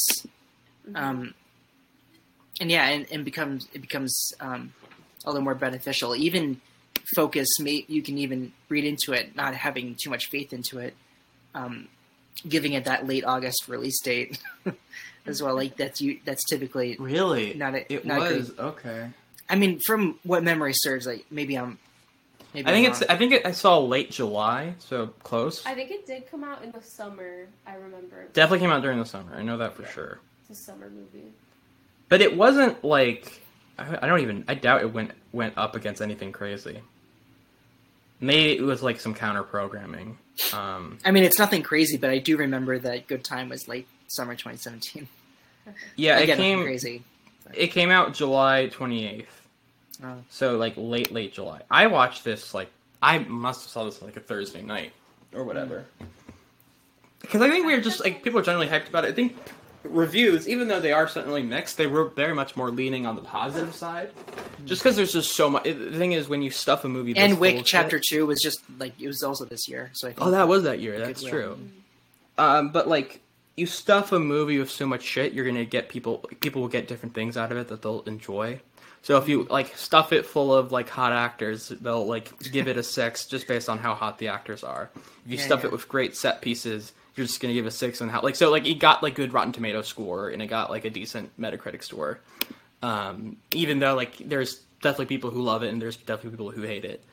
But like, and it's one of those films of obviously just kind of like, yeah, of course. No, I get it. Like, you know, it is obnoxious in X, Y, and Z, and it is like also really fun and engaging with X, Y, and Z. So you get, so it's, you know, it's one of those movies where you just like, you completely understand if someone hates it or loves it. Mm-hmm. Yeah. And especially like, it is so rare to see a movie star, for as lenient as we can use that term, carry something that is developed by one person. You can say, and Charlize, one of our, great actors. I think we can all agree. I love her. Yeah, right. You know, it's like astounding range and like commitment to each project.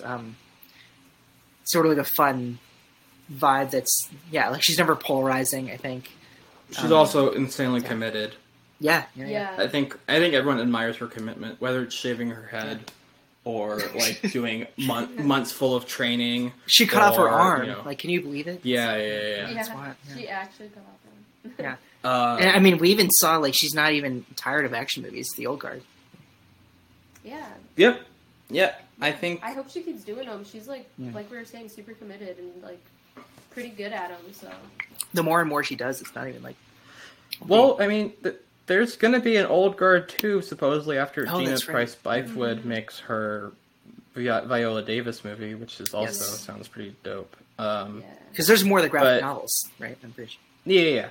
Not as many as you think, because Rucka, it's like a limited series. But like also like fucking what was I gonna say? Well, she's in F9. That's going to come out soon. She's in Fast and as Cypher. Yeah. Just a horribly dull character for her. Just a character that does not deserve her at all. But, like, the Atomic Blonde 2 is in 2020, we said, we have a deal with Netflix. And so, like, when, you know, it's just been in development since, like, August 2020 is announced when, like, they have a development deal on Netflix for Atomic Blonde 2. And I hope they get that made. I don't see why not. It did generally pretty well financially. I think it's gained more fans as it's Netflix, so it's one of the things like they'll take anything. They don't I don't know. I tweeted this out earlier today, but just like there's all these like streaming numbers that are coming out about like shows they just cancel, and they're like, it was actually really popular. And I'm just like, it's all. This is not like, speaking of nonsense. This is fucking not like, these numbers are like bullshit. It's not. They don't mean anything. They don't possess any meaning or true like notation. It's just all this weird like. I don't know how they make money. I don't know how they stay in business. I don't know how they keep getting in debt. Mm-hmm. I don't know what their business plan is. I don't know what does well and what doesn't. I don't know why they cancel anything. It's just one of those things where you're just like, I don't fucking know. None of it makes sense. So yeah, sure, Atomic Blonde 2. I guess they can make that after spending like $500 million on Knives Out. Whatever. Like I don't get that. I don't understand numbers anymore when it comes to streaming stuff. Right. I don't get it. I don't know how they like spend that much money on movies every year. I don't know. I don't get that either. It's incomprehensible. Yeah. And then they can turn around and do this right after writing Rian Johnson a blank check, and essentially, right, like you mentioned. It is. I mean, just to like mention Charlize's range one more time. Like after this, following it up with Tully is pretty remarkable. Right? Just like reteaming with Jason Reitman, which I mean, the original collaboration with Jason Reitman is Young Adult, which is my personal favorite. Incredible. That's my personal favorite work of Charlize's in the decade. But like to go from like quiet small drama to like big blockbuster, I think it's certainly a rarity. And just to like go back to someone with her commitment, and then to be like still up for Oscars if she wants. Like it's like Mm-hmm. I mean she- already an Oscar winner. Like Yeah. that's Eileen. she could come back and get nominated. I feel like if she wanted to, like, Yeah. But Did she I get think- nominated for Bombshell? Believe so. Did she? I love Charlize, but If I know, memory that was a serves, bad- well, because Margot Robbie got in. I don't know why, but like she's barely in that movie. Nicole didn't get in. no. I think Nicole was the one who didn't get in, but then like Charlize and Margot did. And she's probably the best. I don't Guys, know. imagine I if don't Jay Roach got in. God. Holy shit. I think I've said this to someone at least. I'd give Jay Roach a wedgie for sure. I would bully Jay Roach. What's it called when you like stick his face into the toilet? Like the What is that called? Yeah, what? That was a huge thing in all of like high school media. Yeah. Is that Right. damn, Wet- wow. wet dream or something. What I don't know. But no, I mean it is interesting. Even though I think Bombshell is a disgusting disgusting film, it is interesting that she made a romantic comedy that same year Yeah, with Long Long She Shot. did Long Yeah. Shot, which she was like. I thought that movie was very funny. I haven't seen it. I actually want to see it. It's genuinely pretty funny. Like it got a few laughs out of me, and I think she does like comedy really well. I wish she would like do more. I love to see Rogan as a romantic lead too. It's pretty. It was it's interesting. it's I was inspired. like Rogan and Charlize, like Yeah, only Liz Kelly saw something in them. Yeah. yeah. But yeah, and she follows up Bombshell and Long Shot with Old Guard the next year, and then like F9. Like, so she's in random stuff. Like, and if you look at like, apparently her production company is going very strong. I mean, like she produced Mindhunter. Produced Mindhunter. Yep. Yeah. Yeah. I thought she produced something else recently, but maybe I'm just like thinking of someone else. I mean, But- she's produced Old Guard. She produced Bombshell. Produced this, Um, of course. She produced Yeah, Long that's Shot. right. She produced The Private War, the Rosamund Pike film. Oh, I didn't know that. She produced the Gringo film for Amazon. Ugh, I haven't seen that, but Jesus Yeah. Christ. Well, I wrote and directed that, so I'm a little- You honestly did. I could believe that for sure. I mean, that's a pretty sick cast. Not gonna- It is a crazy cast for a movie Yeah. that no one watched. No. But it is interesting if you go on her IMDb. It's like under producer, she has 15 upcoming projects. Under actor, she has 3. Interesting. And so who knows? Maybe she gets plugged into one of those producing. Yeah. Wow, she does have a lot. Yeah. So she's she's active, and I love you, Charlize, but and I like a lot of the movies you produced, but I mean, not the strongest track record with Bombshell and Gringo on there. So I think I'll wait and see what other people say before I just jump on a Charlize Theron produced film. I mean, it could take a while for her to just like become another Plan B and sort of like Yeah, maybe. gradual incline, I suppose. Yeah, she could. Yeah, no, I mean, like the next Brad Pitt, in the sense of her, like how involved she is producing wise, could be very possible. Or even Or like another lead finding a brand for things to produce that she's not starring in. Or directors to hitch her ride to. Yeah. Yeah. Or I could see a future that if Diablo Cody and Jason Reitman have another script for her, she'll be That'd on be board for that too. awesome. What if she? Or produces it. She's a producer on Ghostbuster Afterlife. What if she's a producer to that? What if she's one of the ghosts? Oh, okay. Now you got me in. Now I'm hooked. Who are you gonna Sold. call? Yeah. Oh boy. When is there anything else we want to talk about with the movie? Would you say, Emily, that this is up there with the best action of the decade, or is this? We need to not talk about like the an- action. Yeah, I guess we really haven't. Yeah, have we? Yeah. I was just gonna say. I was gonna say this movie, like, I think it's one of the best. I don't know if I've seen maybe enough action movies of the decade to say this, but apart from the John Wick movies, I think this is probably one of the best action movies from the decade. I think like, obviously John Wick is doing a ton like with their action, but I think just like the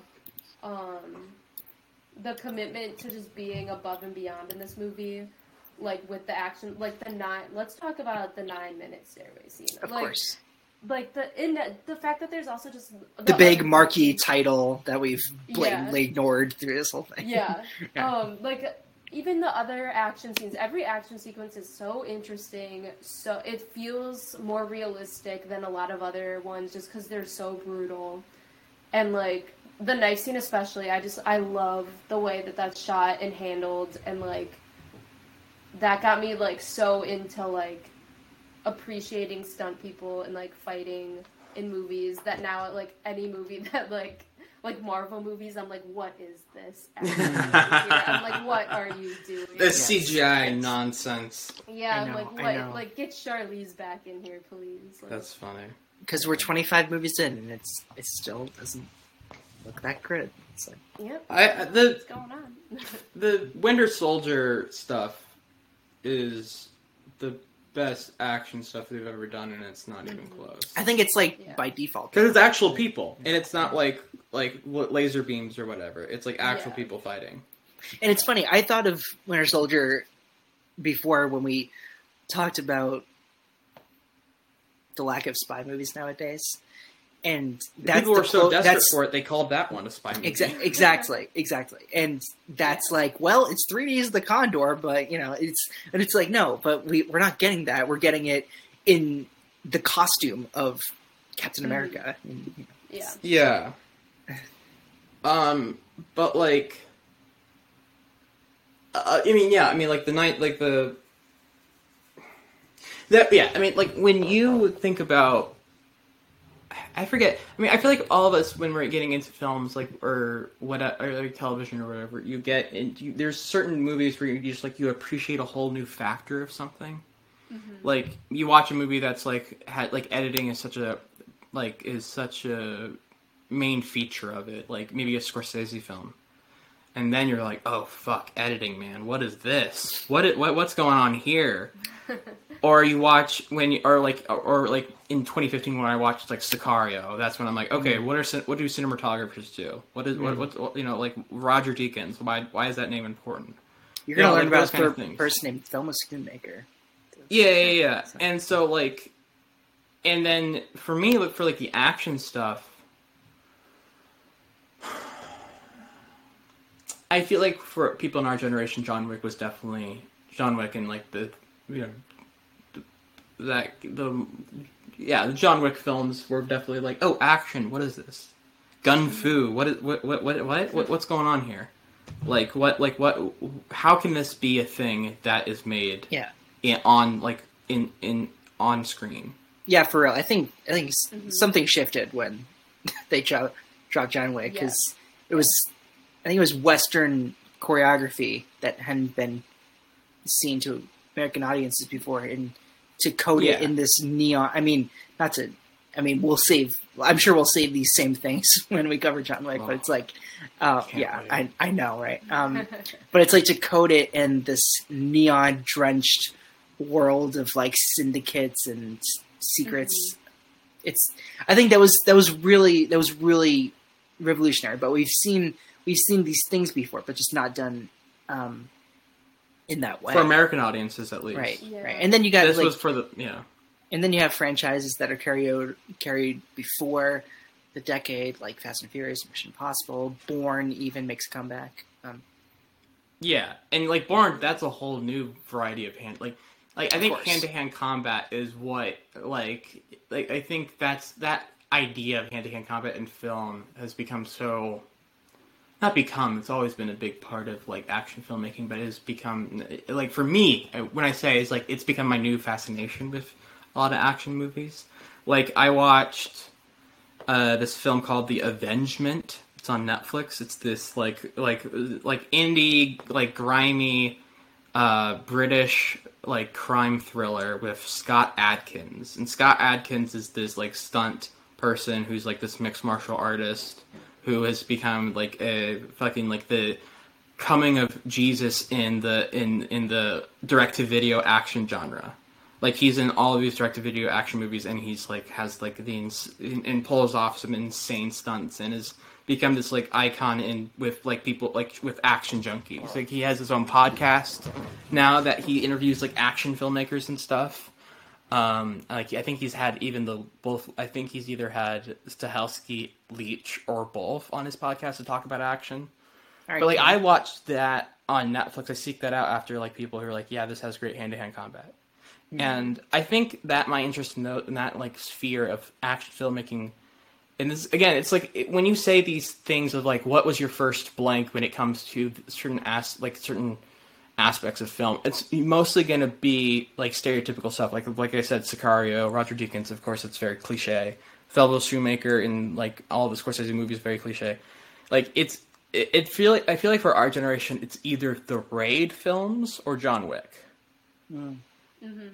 The John Wick is more common since those are American and stuff like that, and like they have a bigger audience, so they've been seen by more people. But the Raid is those Raid films are like people like to think they're like, oh, what's like when people ask you like, oh, what's an underrated movie? The Raid, even though it's not underrated in the sense of like everyone who's seen it has usually raved about it, and is also like one of the more popular action films amongst people who watch a lot of action movies, and so it's not like underseen. It's underseen to compare to like John Wick.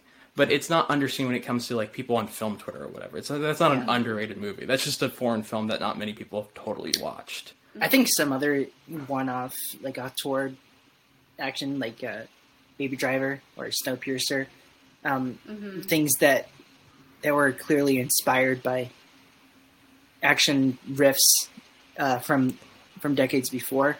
They certainly caught word of mouth pretty easily. And they were sleeper hits from years after they came out. Yeah, but I do think when Jackie asked Emily this question earlier about best action of the decade,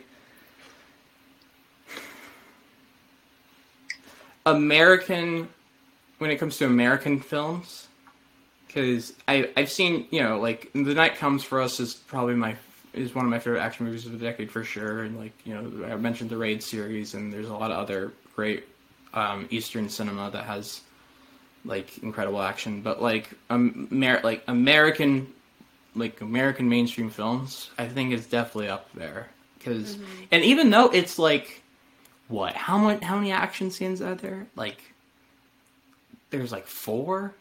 Yeah. Like it's not like it's not like stuffed with action. It's not like This isn't the Raid.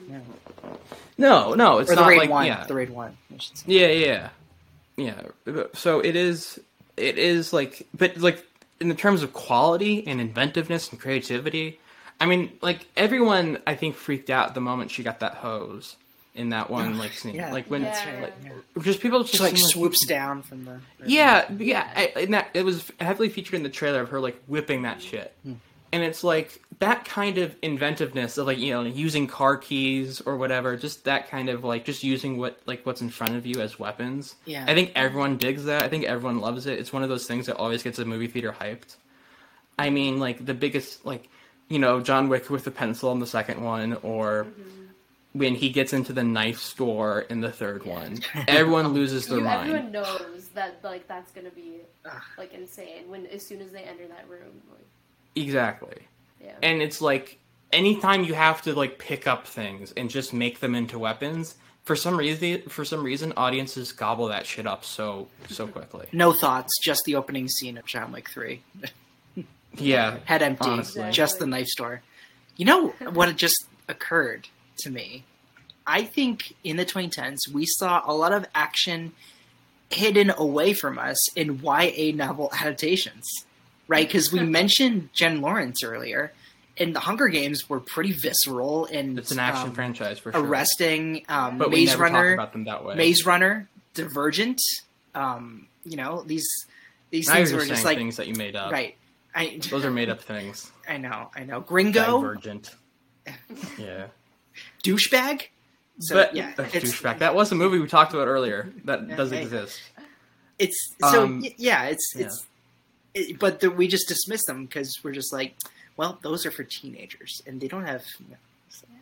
It's fine. But no, it is an act like Battle Royale is like that was the thing like Hunger Games is based on Battle Royale and Battle Royale is an action movie. That's so true. Those are like action movies. So it is weird we don't put those under the same category because we do very much other them.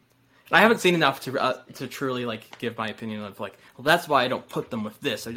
I've seen like the first 2 Hunger Games and then I'm like, yeah, okay. And then I just didn't watch I haven't seen any of the Maze Runner films. I'm with Emily though. I was a Hunger Games person. Oh man, I was so like into that. I like, like I watched every Jennifer Lawrence movie before I saw Hunger Games. But yeah, now I'm trying to think back to like. If Did you see Syriana? What was that one with Cooper? Serena. Serena. That was the one I think I didn't see because I couldn't like get my hands on it or something. Yeah. But speaking of another act, oh wait, no, never mind. I got Saoirse Ronan and Jennifer Lawrence confused in my head like for 2 seconds. Never mind. Mm-hmm. Oh, Hannah. Yeah, I was gonna say, Jennifer. No, do different. That's a pretty good action movie, I think. Yeah, I haven't seen that in a long time, but it's been a while for me as well. Joe Wright directed that. Joe Wright, did, director of Anna Karenina, which we covered recently. Woman in the Window. Yeah, the legendary Woman in the Window. The That's acclaimed Woman in the Window. Yes. Oh my god. I would love to see if he approached Saoirse. Hey, Saoirse, or Kira, or any of the actresses he's worked with in the past. I believe it was going to be Julianne Moore, and then she has a scheduling conflict, and then spoilers, she's only in one scene, and so then it's like wait, have you seen it?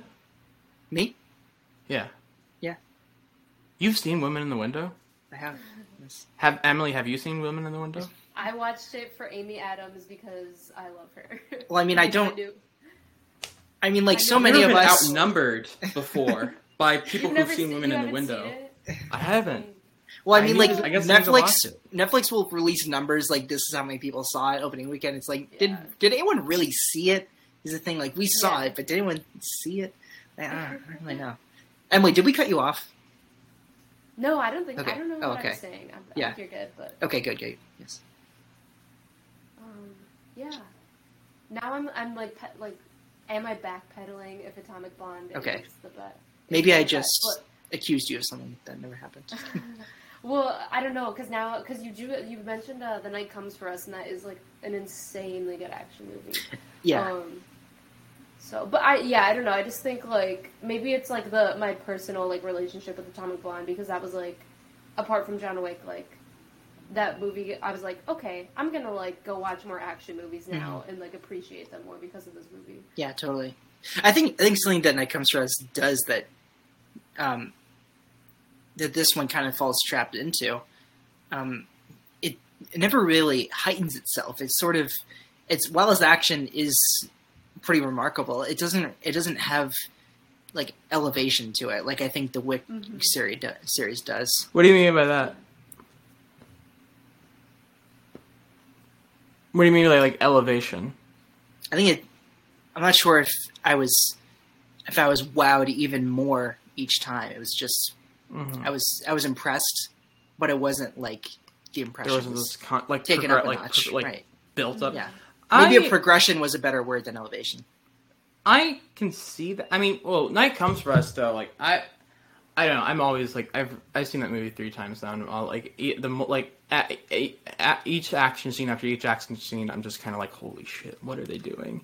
It's like it's like a kid in a candy store kind of movie. Just okay, we're gonna have a fight in a butcher shop right now, just because, and then we're gonna have a fight we're using like pool balls and like billiards and stuff like that, and we're gonna beat dude's brains in with it. And it's like that kind of that's why, I mean, that movie also has that, like, they're using any object they can to kill people with, which is awesome.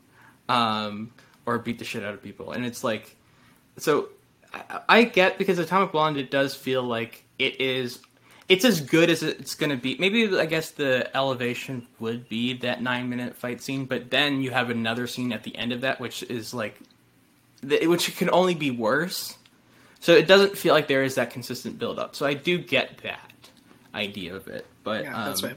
But if you look at quality, like that 9-minute fight scene is true. It's truly astonishing what they pulled off. It's perfect. I think I believe it is like a Birdman type thing where they had multiple takes but just stitched them together to make it look. Oh, you can see it if you look closely. They do the classic like the camera moves really fast, so then a blur. Yeah. But it really is like for general audiences, I feel like it just looks seamless. And even when I first saw it, I did think like at least most of it was like uncut. Same. Until later. until I started learning, like, oh, there's, like, really cool editing tricks you can do for this type of stuff. So, the overall effect is still so cool, because you're just, like, it just plays out, like, you never, I don't know, like, fight sequences can be so fast sometimes, and so I like it when it's, like, drawn out, like, she's literally, like, fighting for her life here. She has nothing, like, to use. She's, like, out of guns and bullets, and then she, like, uses the guns to, like, beat her attackers and everything, and it's just so sick, like. And it's, like, the complete opposite to what Paul Greengrass brings to Bourne. It's like fights are over in 3 seconds. Like, Yeah. whoa, wait a minute, there was combat there? Yeah, yeah. It's definitely that that's the, yeah, definitely, like, those action scenes are chopped up as hell. It's like shaky cam chopped up, like, and, you know, that's for different purposes, that there's different intention Oh, behind yeah, that. yeah, But totally. but it's definitely like the opposite. But it also, but they're both brutal in their own way. I mean, like, the fight scene in Ultimatum when he, like, chokes the dude out in that shower is really fucking brutal.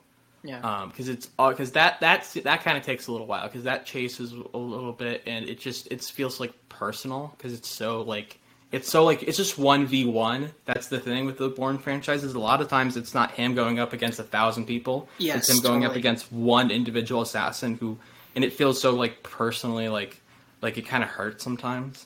Because it's just kind of like, oh, like, they're, like, I don't know, they're professionals. They're doing, you know, this thing, but it doesn't feel like they're nameless thugs, because they're just so singularly, like, they're fighting one another. Like, these is 1v1, like, I will fight to kill you, I will fight to survive, rather than just, like, nameless goons who kind of come out of it. That's the Bourne franchise. With a top, like, I think the thing that people almost notice immediately, besides how long, like, you know, it was just, it's like a long take, a long shot, I mean. Is, or like a single take long shot. I don't even know what words I'm saying anymore, but you know what I mean.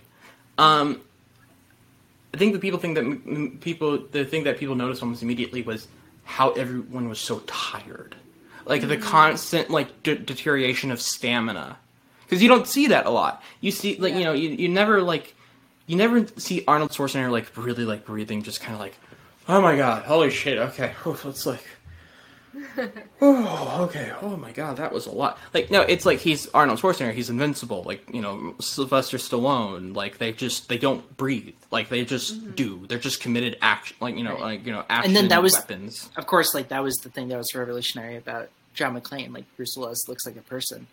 Yeah, but even he's not just so out of breath where he can, like, barely, like, stand up or whatever. Like, this was, because the sheer, like, we kept talking, like, long. It's nine fucking minutes, like, of just pure, just, like, fighting, and just people just being so, like, out of breath, and, like, barely being able to stand straight, and all being, like, this messy. That's what adds to the brutality of it.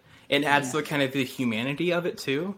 Is that they're acting like how people would if they've been fighting for 9 fucking minutes trying to stay alive. Like, you really do think that goon will choke out Lorraine. I guess it's pretty hard to watch. Yeah, it's like, it's so brutal, because it's like the real time of it, and then they get thrown down the stairs, but they crawl back up, like, back to her, and, like, I love, like, the key, like, obviously the key scene at that, like, when she shoves the key in his, or no, oh, that's a different one, sorry, but the key guy, and she's, like, they're in the room, the finally. blonde. Yeah, the blonde dude. Horrible and haircut. like, yeah, and they're just, like, so, they're falling over, just, like, grasping for anything that they can get to kill each other, and it just makes it so intense, and I don't think there's any music playing over that entire scene. No.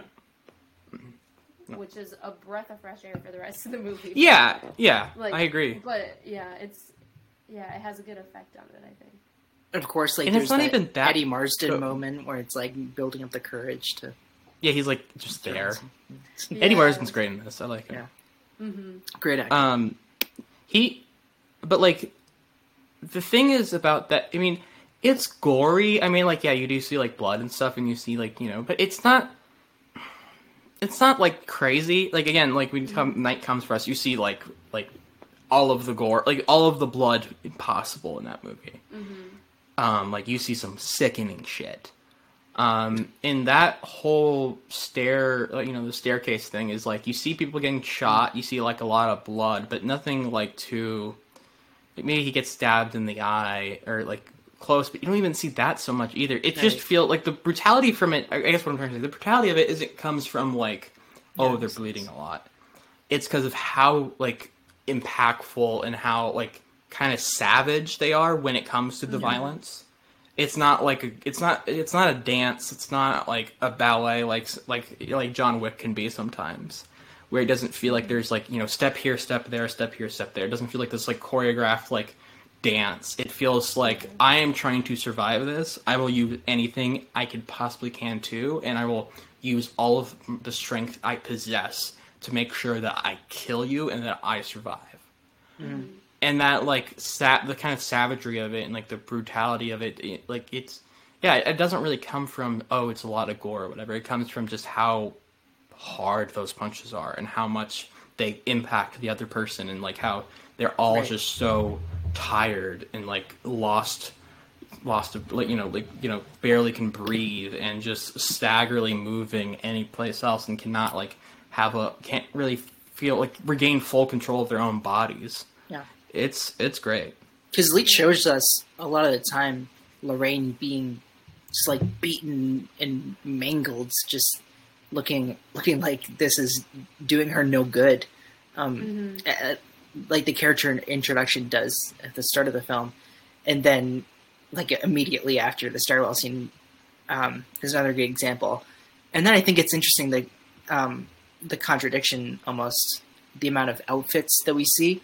Like there's a lot of cocktail dresses and stuff like that, where it's like this. It's the life of glamour, but then behind the scenes, it's like it's kung fu. It's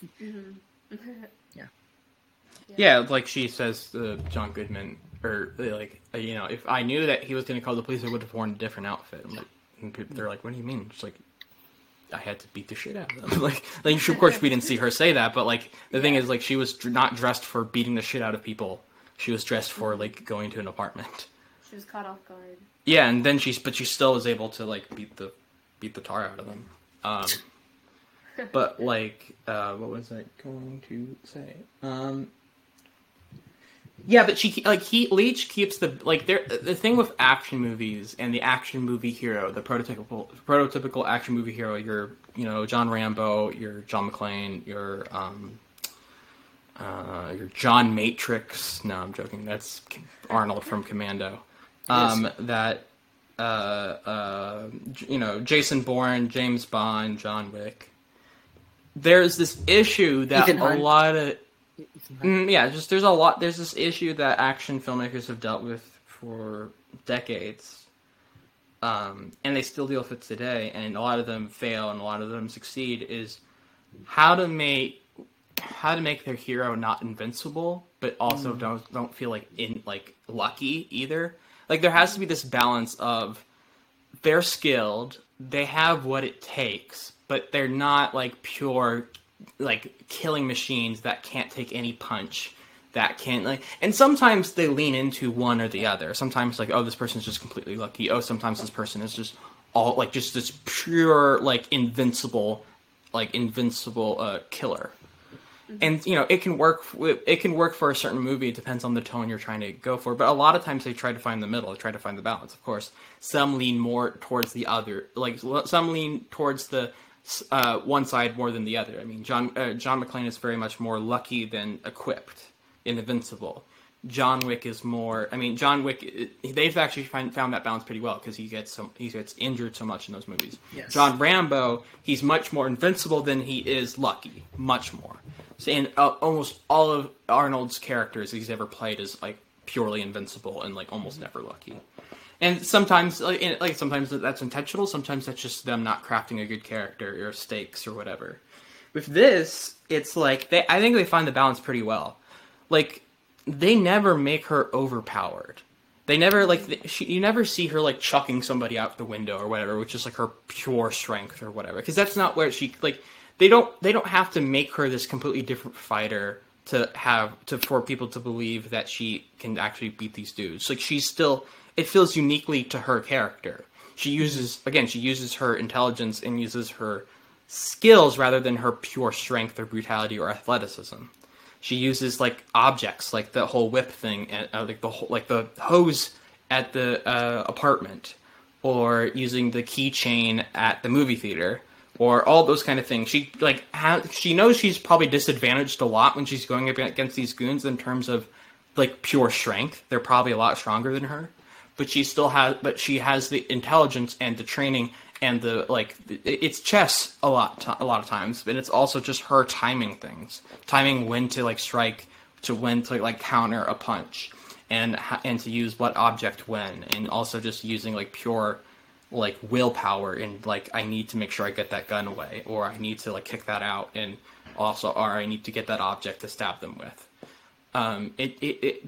She gets her shit rocked a lot. I mean, that whole 9-minute scene is her getting like her ass beat, even though she's able to, kill every single one there. It's almost like she loses, but then she just escapes. Yeah. But she kills all of them. Okay. And that's the thing. But it feels like it's like everyone lost because she got like her ass whooped, even though she killed everyone. She didn't come out unscathed.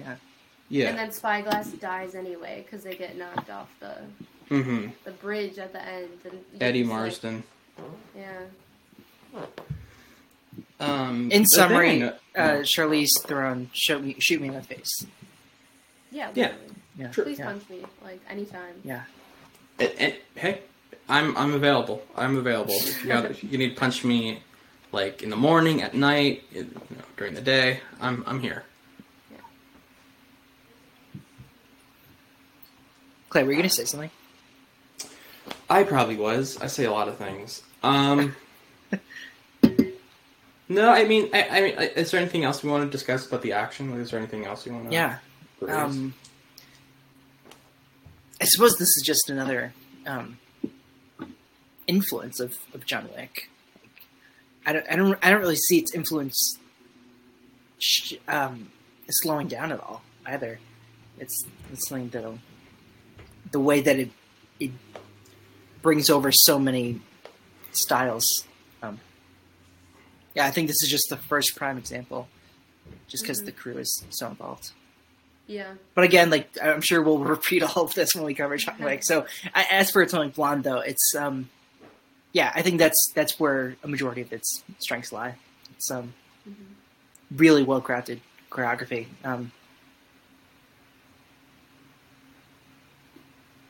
Is there anything else you want to talk about the action, Emily? I'm just gonna highlight one of my favorite parts of the scene where she like uses the hose is when she uses the refrigerator to like eat the guy's head. Like just so good. Stuff like that makes me excellent. Makes me happy. Yeah. Because you have to use actual ideas and stuff. The thing is, you have to write that. You have to think about that. That can't just be, all right, punch him, punch him now. Or, like, you fight, he punches, you dodge, and then you punch back. There's more to it. There's more of that inventiveness and playfulness that it takes place crafting that scene.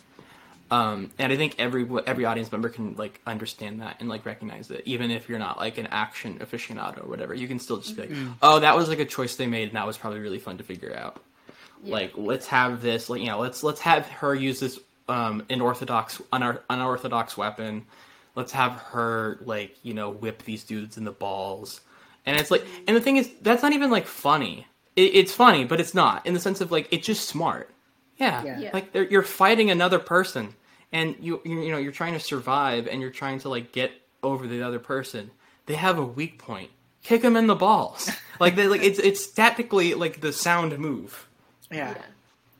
It's funny how there are, of course, so many more action movies this decade that we have not mentioned in this episode, but audiences are not foolish to seeing what does and doesn't work in something like Atomic Blonde rather than something more anonymous. I think, that's just another prime example of that. I think this using like objects in your environment is like reminding me actually of like horror movies, and when they use that really interestingly, like it's always, people always talk about like, like the Evil Dead movies, like he had the chainsaw arm. Like that's so fun. And That was it's, in the like, shed. Yeah, exactly. Like that's so cool. And now, in like in Scream 4, when she uses like the electric thing or whatever to kill the killer at the very end in the hospital, like just stuff like that is like in a horror movie, it's probably usually like framed in a more humorous way depending on the horror movie, or like a very more like violent way. But I don't know. I just made that connection. Like we're talking about action movies and how we don't recognize like young adult like movie adaptations as action movies, and I'm like, actually horror movies have like a lot of like that too. I think that I mean, the funny thing is, and they act in that sort of same, like, Lorraine is doing that. I mean, it's not even in the sense of, yes, she is making the smart move by using those objects, but it's also a move out of desperation. Like, oh, I don't have anything on me right now. I don't have a gun. I don't have a knife. I don't have a baton. Let me use this instead. Same thing with horror, like Final Girls, or like whatever, like in a horror movie, it's just like the killer has the upper hand. What can I use? Because I'm in a point of desperation, they're about to kill me. Mm-hmm. So, like, the action that comes from desperation is definitely the thing that connects those ideas. Like, I think that's a really good point. Yeah, I mean, like, if you watch any fucking, like, slasher movie, like, of course, like, the final girl will always just be like, oh, I found this in the tool shed, and I'll slow them down. I mean, we saw it thousands of times in Happy Death Day, right? You did? Yeah. I suppose like both things are just people in fight or flight situations. Like exactly, right? Yeah, and Atomic Blonde covers that well. Just like do or don't. You will it's do or die. Do or die. Yeah. Excellent. To be or not to be. Should we close the book on Atomic Blonde? Yeah, is there anything else you want to talk about? Do we have our passports? Can we leave Germany now? Oh my god. Have you ever been to Germany? Anyone here? Nope. I was there on a layover, actually. But I wasn't in Germany, like family vacation. We were in Europe when I was younger. But I have seen part of the Berlin Wall. I have some. But so in DC, it's closed now. Actually, funny enough, and I just learned about this. And it was very upsetting to hear. The Newseum. Do you guys know what that is? Isn't that what it's called? And they had a piece of the. Yeah, I've been there.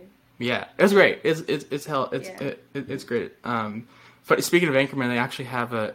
They you could tell like at some point, like the last time I was there, I could tell, oh, you guys aren't doing well, because they had like a Anchorman section, because they were just like, I don't know the news, kids might like this, Ron Burgundy. Oh. I was surprised that place closed, because when I went, it was like pretty cool. They had like a ton of stuff there. Oh, it's awesome. Yeah, no, it's awesome. Really. I learned that I used to live in DC and I used to live in Northern Virginia. And I grew up and I went to that. I've been to that fucking museum 6 times at least, and so it was really upsetting to hear that. But yeah, no, they had a piece of the Berlin Wall. I mean, that was a huge part of like, because journalism was a lot. That journalism was also another covert thing that happened during the Cold War that people lost their lives for. That was very shadowy. So yeah. Reporters just like caught another like facet in individuals being caught in the middle of all this. Like true, that's the ultimate like. I was just doing my job, and I got caught in the middle of an international incident. Yeah, I think we even still see that partially today. So, yeah, it's true. Atomic Blonde. Let's go to favorite scene. A lot to choose from here, So who's gonna pick the staircase? Maybe we should issue a challenge not to pick the staircase. That's what I was wondering. Yeah. Let's just do, because we talked about it so much. Let's see if we can pick something else. Mm. Does anyone have a choice, or I could go first? You can go first. I don't have mine.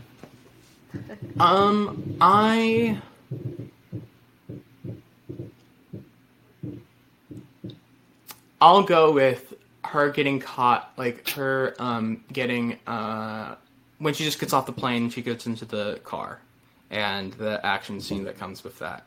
She uses her like red heel to like beat that dude up, and that's also in the trailer. I mean, funny enough, like a lot of this movie is in the trailer.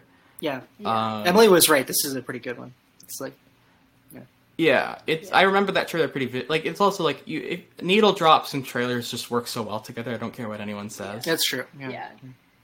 And this movie is a pure needle drop, so it makes sense why the trailer would be kick ass. But like, yeah, no, like because it has that. It just immediately starts with, okay, there's like shadowy, espionage intrigue that's going on. Like, oh, Mr. Bragovich will not be happy that you're here. Like, stereotypical like spy shit. And I'm like, all right, cool, I'm in. This is like, I'm a sucker for this kind of stuff. So like, cool. Like, he's not happy. Apparently, he's not happy that she's there. So I guess things are gonna happen. So. And like basically she and then she grabs the heel and starts beating the fuck out of the dude next to her. And I like fights in confined spaces are always cool, and like especially in car, like people fighting in car. And it's just really well shot, really well made. And I really like it. I think it's happy. It's also just a good movie. Yeah, basically. I'm trying. It's just a good appetizer. That's what I'll say. It's a good appetizer for what the movie's going to bring forward, and it's like the whole thing of her. I don't know. I've always remembered her grabbing the seatbelt. I forgot. Like for some reason, when you think of a seatbelt, you're like, well, for the seatbelt to be used properly, you have to like click it into the holder. But I never thought of like, oh, you could just like hold it and you'd still be like pretty okay. I mean, like it wouldn't be great, but like it still would serve its function. You don't have to exactly like fasten it. People say fasten your seatbelts, but you can mostly just like hold it and it'll still mostly have the same effect. And just that whole thing of it, and then Percival opening the car almost immediately, like after like he stops. Welcome to Berlin. Any gunshot, and like you're fucking late, Percival. Like all of that little like banter and stuff. I'm just like, yeah, cool. This is great. Two hot people just like talking about like espionage and like she just killed a guy and he's like carrying a body and whatever. It's just like it's awesome. Emily, you're welcome to go if you have one. I think another scene I really like, that is like so striking is the fight in the movie theater with the keys. Yeah. Which we didn't discuss the fact. Oh yes. I love Stalker playing in the background. Yeah. I've never seen Stalker, but since I've seen that movie, Excellent. I was like, oh, I gotta see Stalker. Yeah, I'm right there with you. I mean, I have not seen Stalker. I don't think I've seen any Tarkovsky, so it's a blind spot for me. Yeah. They're very good to fall asleep too. Did he do Solaris? He did do Solaris. Okay, I've seen that, and I liked it all. Also, The Mirror and.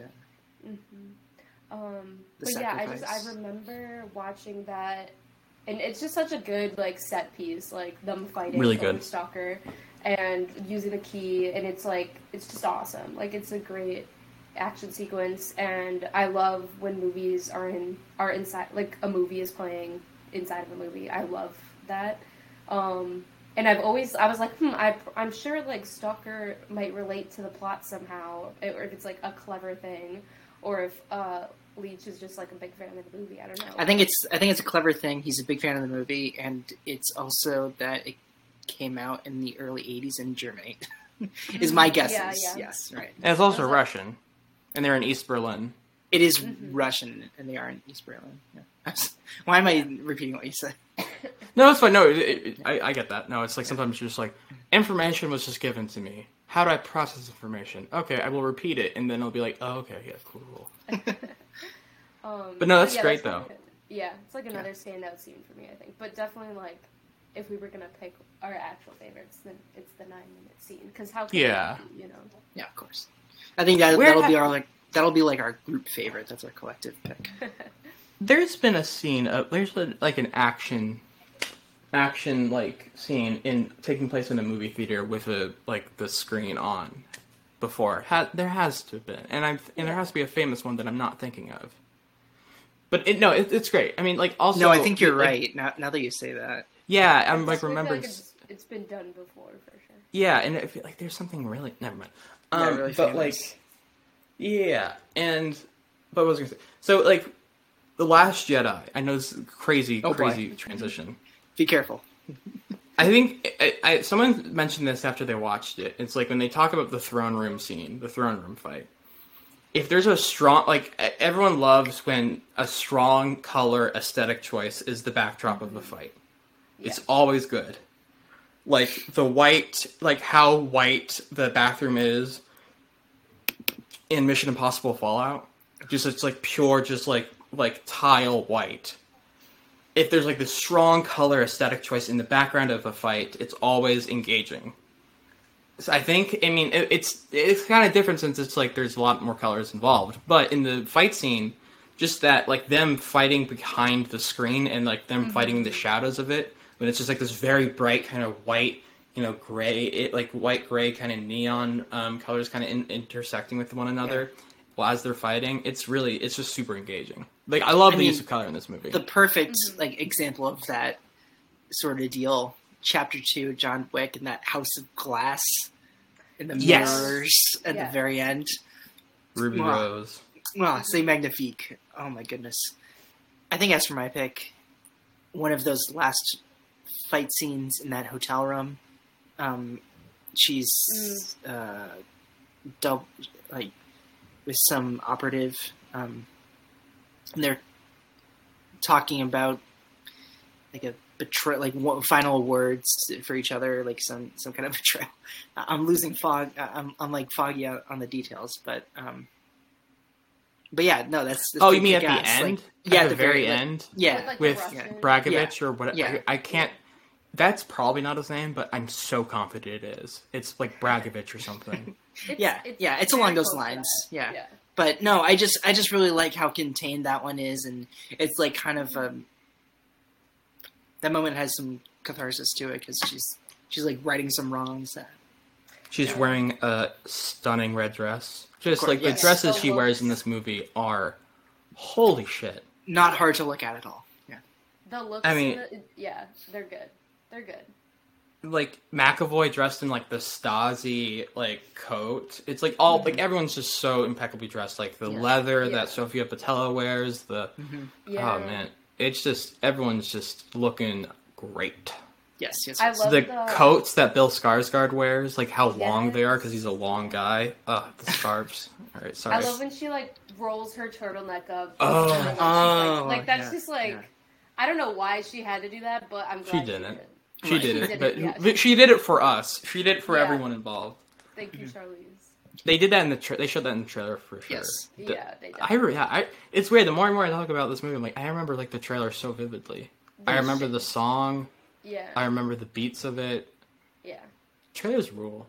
I don't care what people say. I love trailers. I'll queue up trailers just to like watch them sometimes. I rewatch a lot of trailers. Yeah. Same. Trailers and for shit that's not even like great. Like I rewatch like the like I don't know, like the Punisher season 1 trailer sometimes just because it has a great needle drop. Just whatever, just like that kind of shit, and just like, man, this is great. I love it. You should go through Bernthal catalog and just like watch Bernthal trailers. All of the Bernthal trailers. God.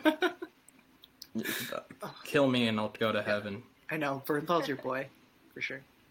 He would have been great in this. Have Bernthal in this thing. I know. Yo, Bernthal for Wick Chapter 4. Like, seriously, that's good.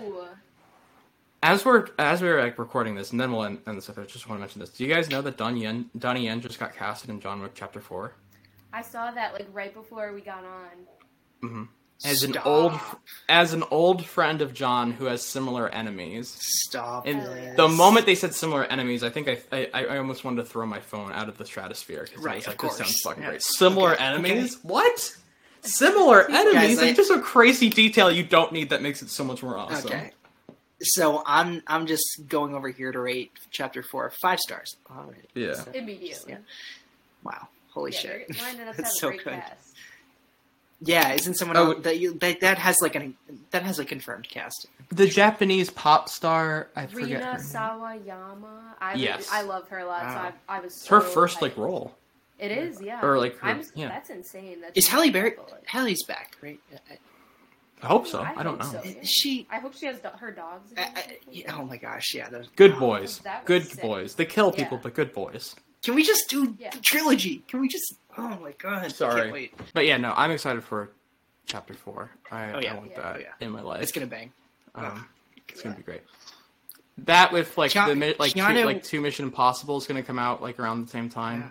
Yeah. I'm happy. And it sucks that Keanu is gonna have Chapter 4 in Matrix 4 this week, like around May June time. If it weren't for Oh yeah, The Matrix is man. yeah, Matrix. So much good Keanu content. I know. Yeah, seriously. I can't wait to see what Lana does. I It's no, Lana, right? Is it Lily or Lana?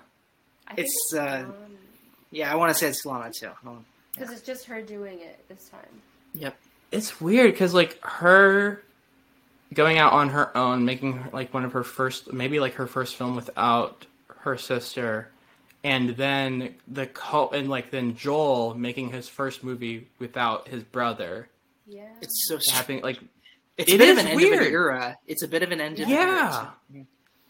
And it's like one of those things where like, do you go back? Like, can you go back, or is this like a final Yeah. thing? Or is this like a thing where you just like no more sibling director or like director? It's like, combo well, anymore? you know, we split for creative differences on this one project, and then do they go back together? But like, it would be weird. It's just weird. Like, does Ethan now make his own Yeah. movies, and does Lily make Yeah. her own movies? Yeah. Yeah. Huh. Yeah, I don't know. That'd Something be to think interesting see. Yeah. food for thought. I don't even. Yeah, but action movies are great. Atomic Blonde, I like a ton. I'm glad we were able to talk about it. Everyone said, everyone had their favorite scenes. This is great. Emily, thank you so much for coming on. Please come on anytime you want. This was Please come fantastic. back. Thanks. Yes. Yeah, thanks for having me. This was fun. Where can everyone love find you on the talking internet? movies. I'm on Twitter all the time at EmilyJacobson25. I don't know. That's where I am actively, like, with my anything movie related. So if you want to hit me up on there, that's where I am. I haven't written anything in like a minute, but I'm trying to get back into it now that I don't know. The pandemic was a time loop. It felt like so. Now that things are getting better again, I hope to be like a little more creative and stuff. soon. No, I'm absolutely right there with you. You're Yeah. alone in the department. As for myself, I'm on Twitter at Jack A. Draper. My running on film before the pandemic was at Simple Cinephile, I believe. My own personal medium, cinema, etc. I have a piece there. Where else can this movie be Cineplex Daily. found? It is, yes, that's true. Yeah, that one too. I think this is available on Hulu. Is that right? I bought a DVD copy. I own it, so Yeah. I think it's Hulu. probably maybe. I It's don't not think it Hulu. is. Never I mind. don't- No. Yeah, I don't. It's know. available for rental, but I think we'd recommend the rental. Next time. $4. Might- Anyway, next week, bit of a big announcement, but we start our awards winner series, our third one yet again with the best documentary Oscar winners of the decade. For those that need a refresher at home, it's Inside Job, Undefeated, Searching for Sugar Man, 20 Feet from Stardom, Citizen 4, Amy, OJ Made America, Icarus, Free Solo, and American Factory. Those episodes will be going on all during the summer. We're really excited. Documentaries have been a bit of a blind spot for us. Really great guests coming on. We get to tackle every year of the decade with these award winners. And I've only seen a little over half of them, and I've always wanted to check off the blind spots. I cannot be more excited. I have seen one of them, and so this will be, and it's a lot of different topics from national security to rock climbing to Yes. to Wall Street to football. We got all of them, baby. Well, and it's funny, like you say, there's a lot of them, but then it becomes a little bit more contained. With like, there's a few about football, and then there's a few about musicians. Where it's like, it's funny how there's there. Yeah, any there's a lot- takes on- yeah, it'll be It's fun. really good. Yeah, it'll be fun. We got Do a you lot have of any- we have new guests, but we also have returning a guests. few so returning it'll be a mix guests, of yep. both. Mixed both, absolutely. Emily, do you have any takes on those, or like have you seen any of those? I just watched the Amy one recently, and it was Oh, really it's so good. Oh my gosh, Very, yeah. very It's good. very well made, yeah. Yeah. Yeah. Really good. I've also seen I've seen a couple of them, but then Free Solo. I don't like heights, so that was like a hard movie to watch. But it was really like interesting and stuff. But that movie gave me so much anxiety to watch. I was just like, why would you like climb that high? I don't know. I had an even worse. I missed it. I had an even worse experience seeing it. I was drunk. Oh wow. Yeah, so it's just like even worse. Yeah, I know. All right, we'll no good decisions. We gotta save that because that'll be fun. That'll be a story. That will be a story. Damn. All right. I didn't think we would have a drunk story about talking about documentaries. I think I forgot to. But anyway, so like next week, Inside Job starting off. Roxana Haddadi will be back. It's gonna be excellent. Can't wait to talk. The 2008 financial collapse. It'll be fun. So, it's a fun time talking about the recession, and like it'll just be a blast. You know, exactly. How everyone lost their jobs. Right, exactly. Great. Yeah. Goodness gracious. Happy times. Close us out. That was great. Everyone can follow me at Birds of Clay on Twitter and on Letterboxd. You can follow me on Instagram at Mr. Clay Williams. Follow the podcast account on Twitter at ETTPod. You can follow the podcast Instagram account, which I am now running, which I am now getting started, at Exiting 2010s. You can leave us a voicemail on Anchor. You can subscribe to any podcast platform you're listening to us on to. Please remember to rate and review us. We'd greatly appreciate it. You can send us an email at exitingthroughthe2010s@gmail.com. That's it. Everyone stay safe. Be good to each other. Be good to yourself. Get vaccinated. Wear a mask. Do what you got to do. And please remember, as always, trans rights are human rights. Stop Asian hate. Free Palestine. Black Lives Matter. And we'll catch you all next time on Exiting Through 2000.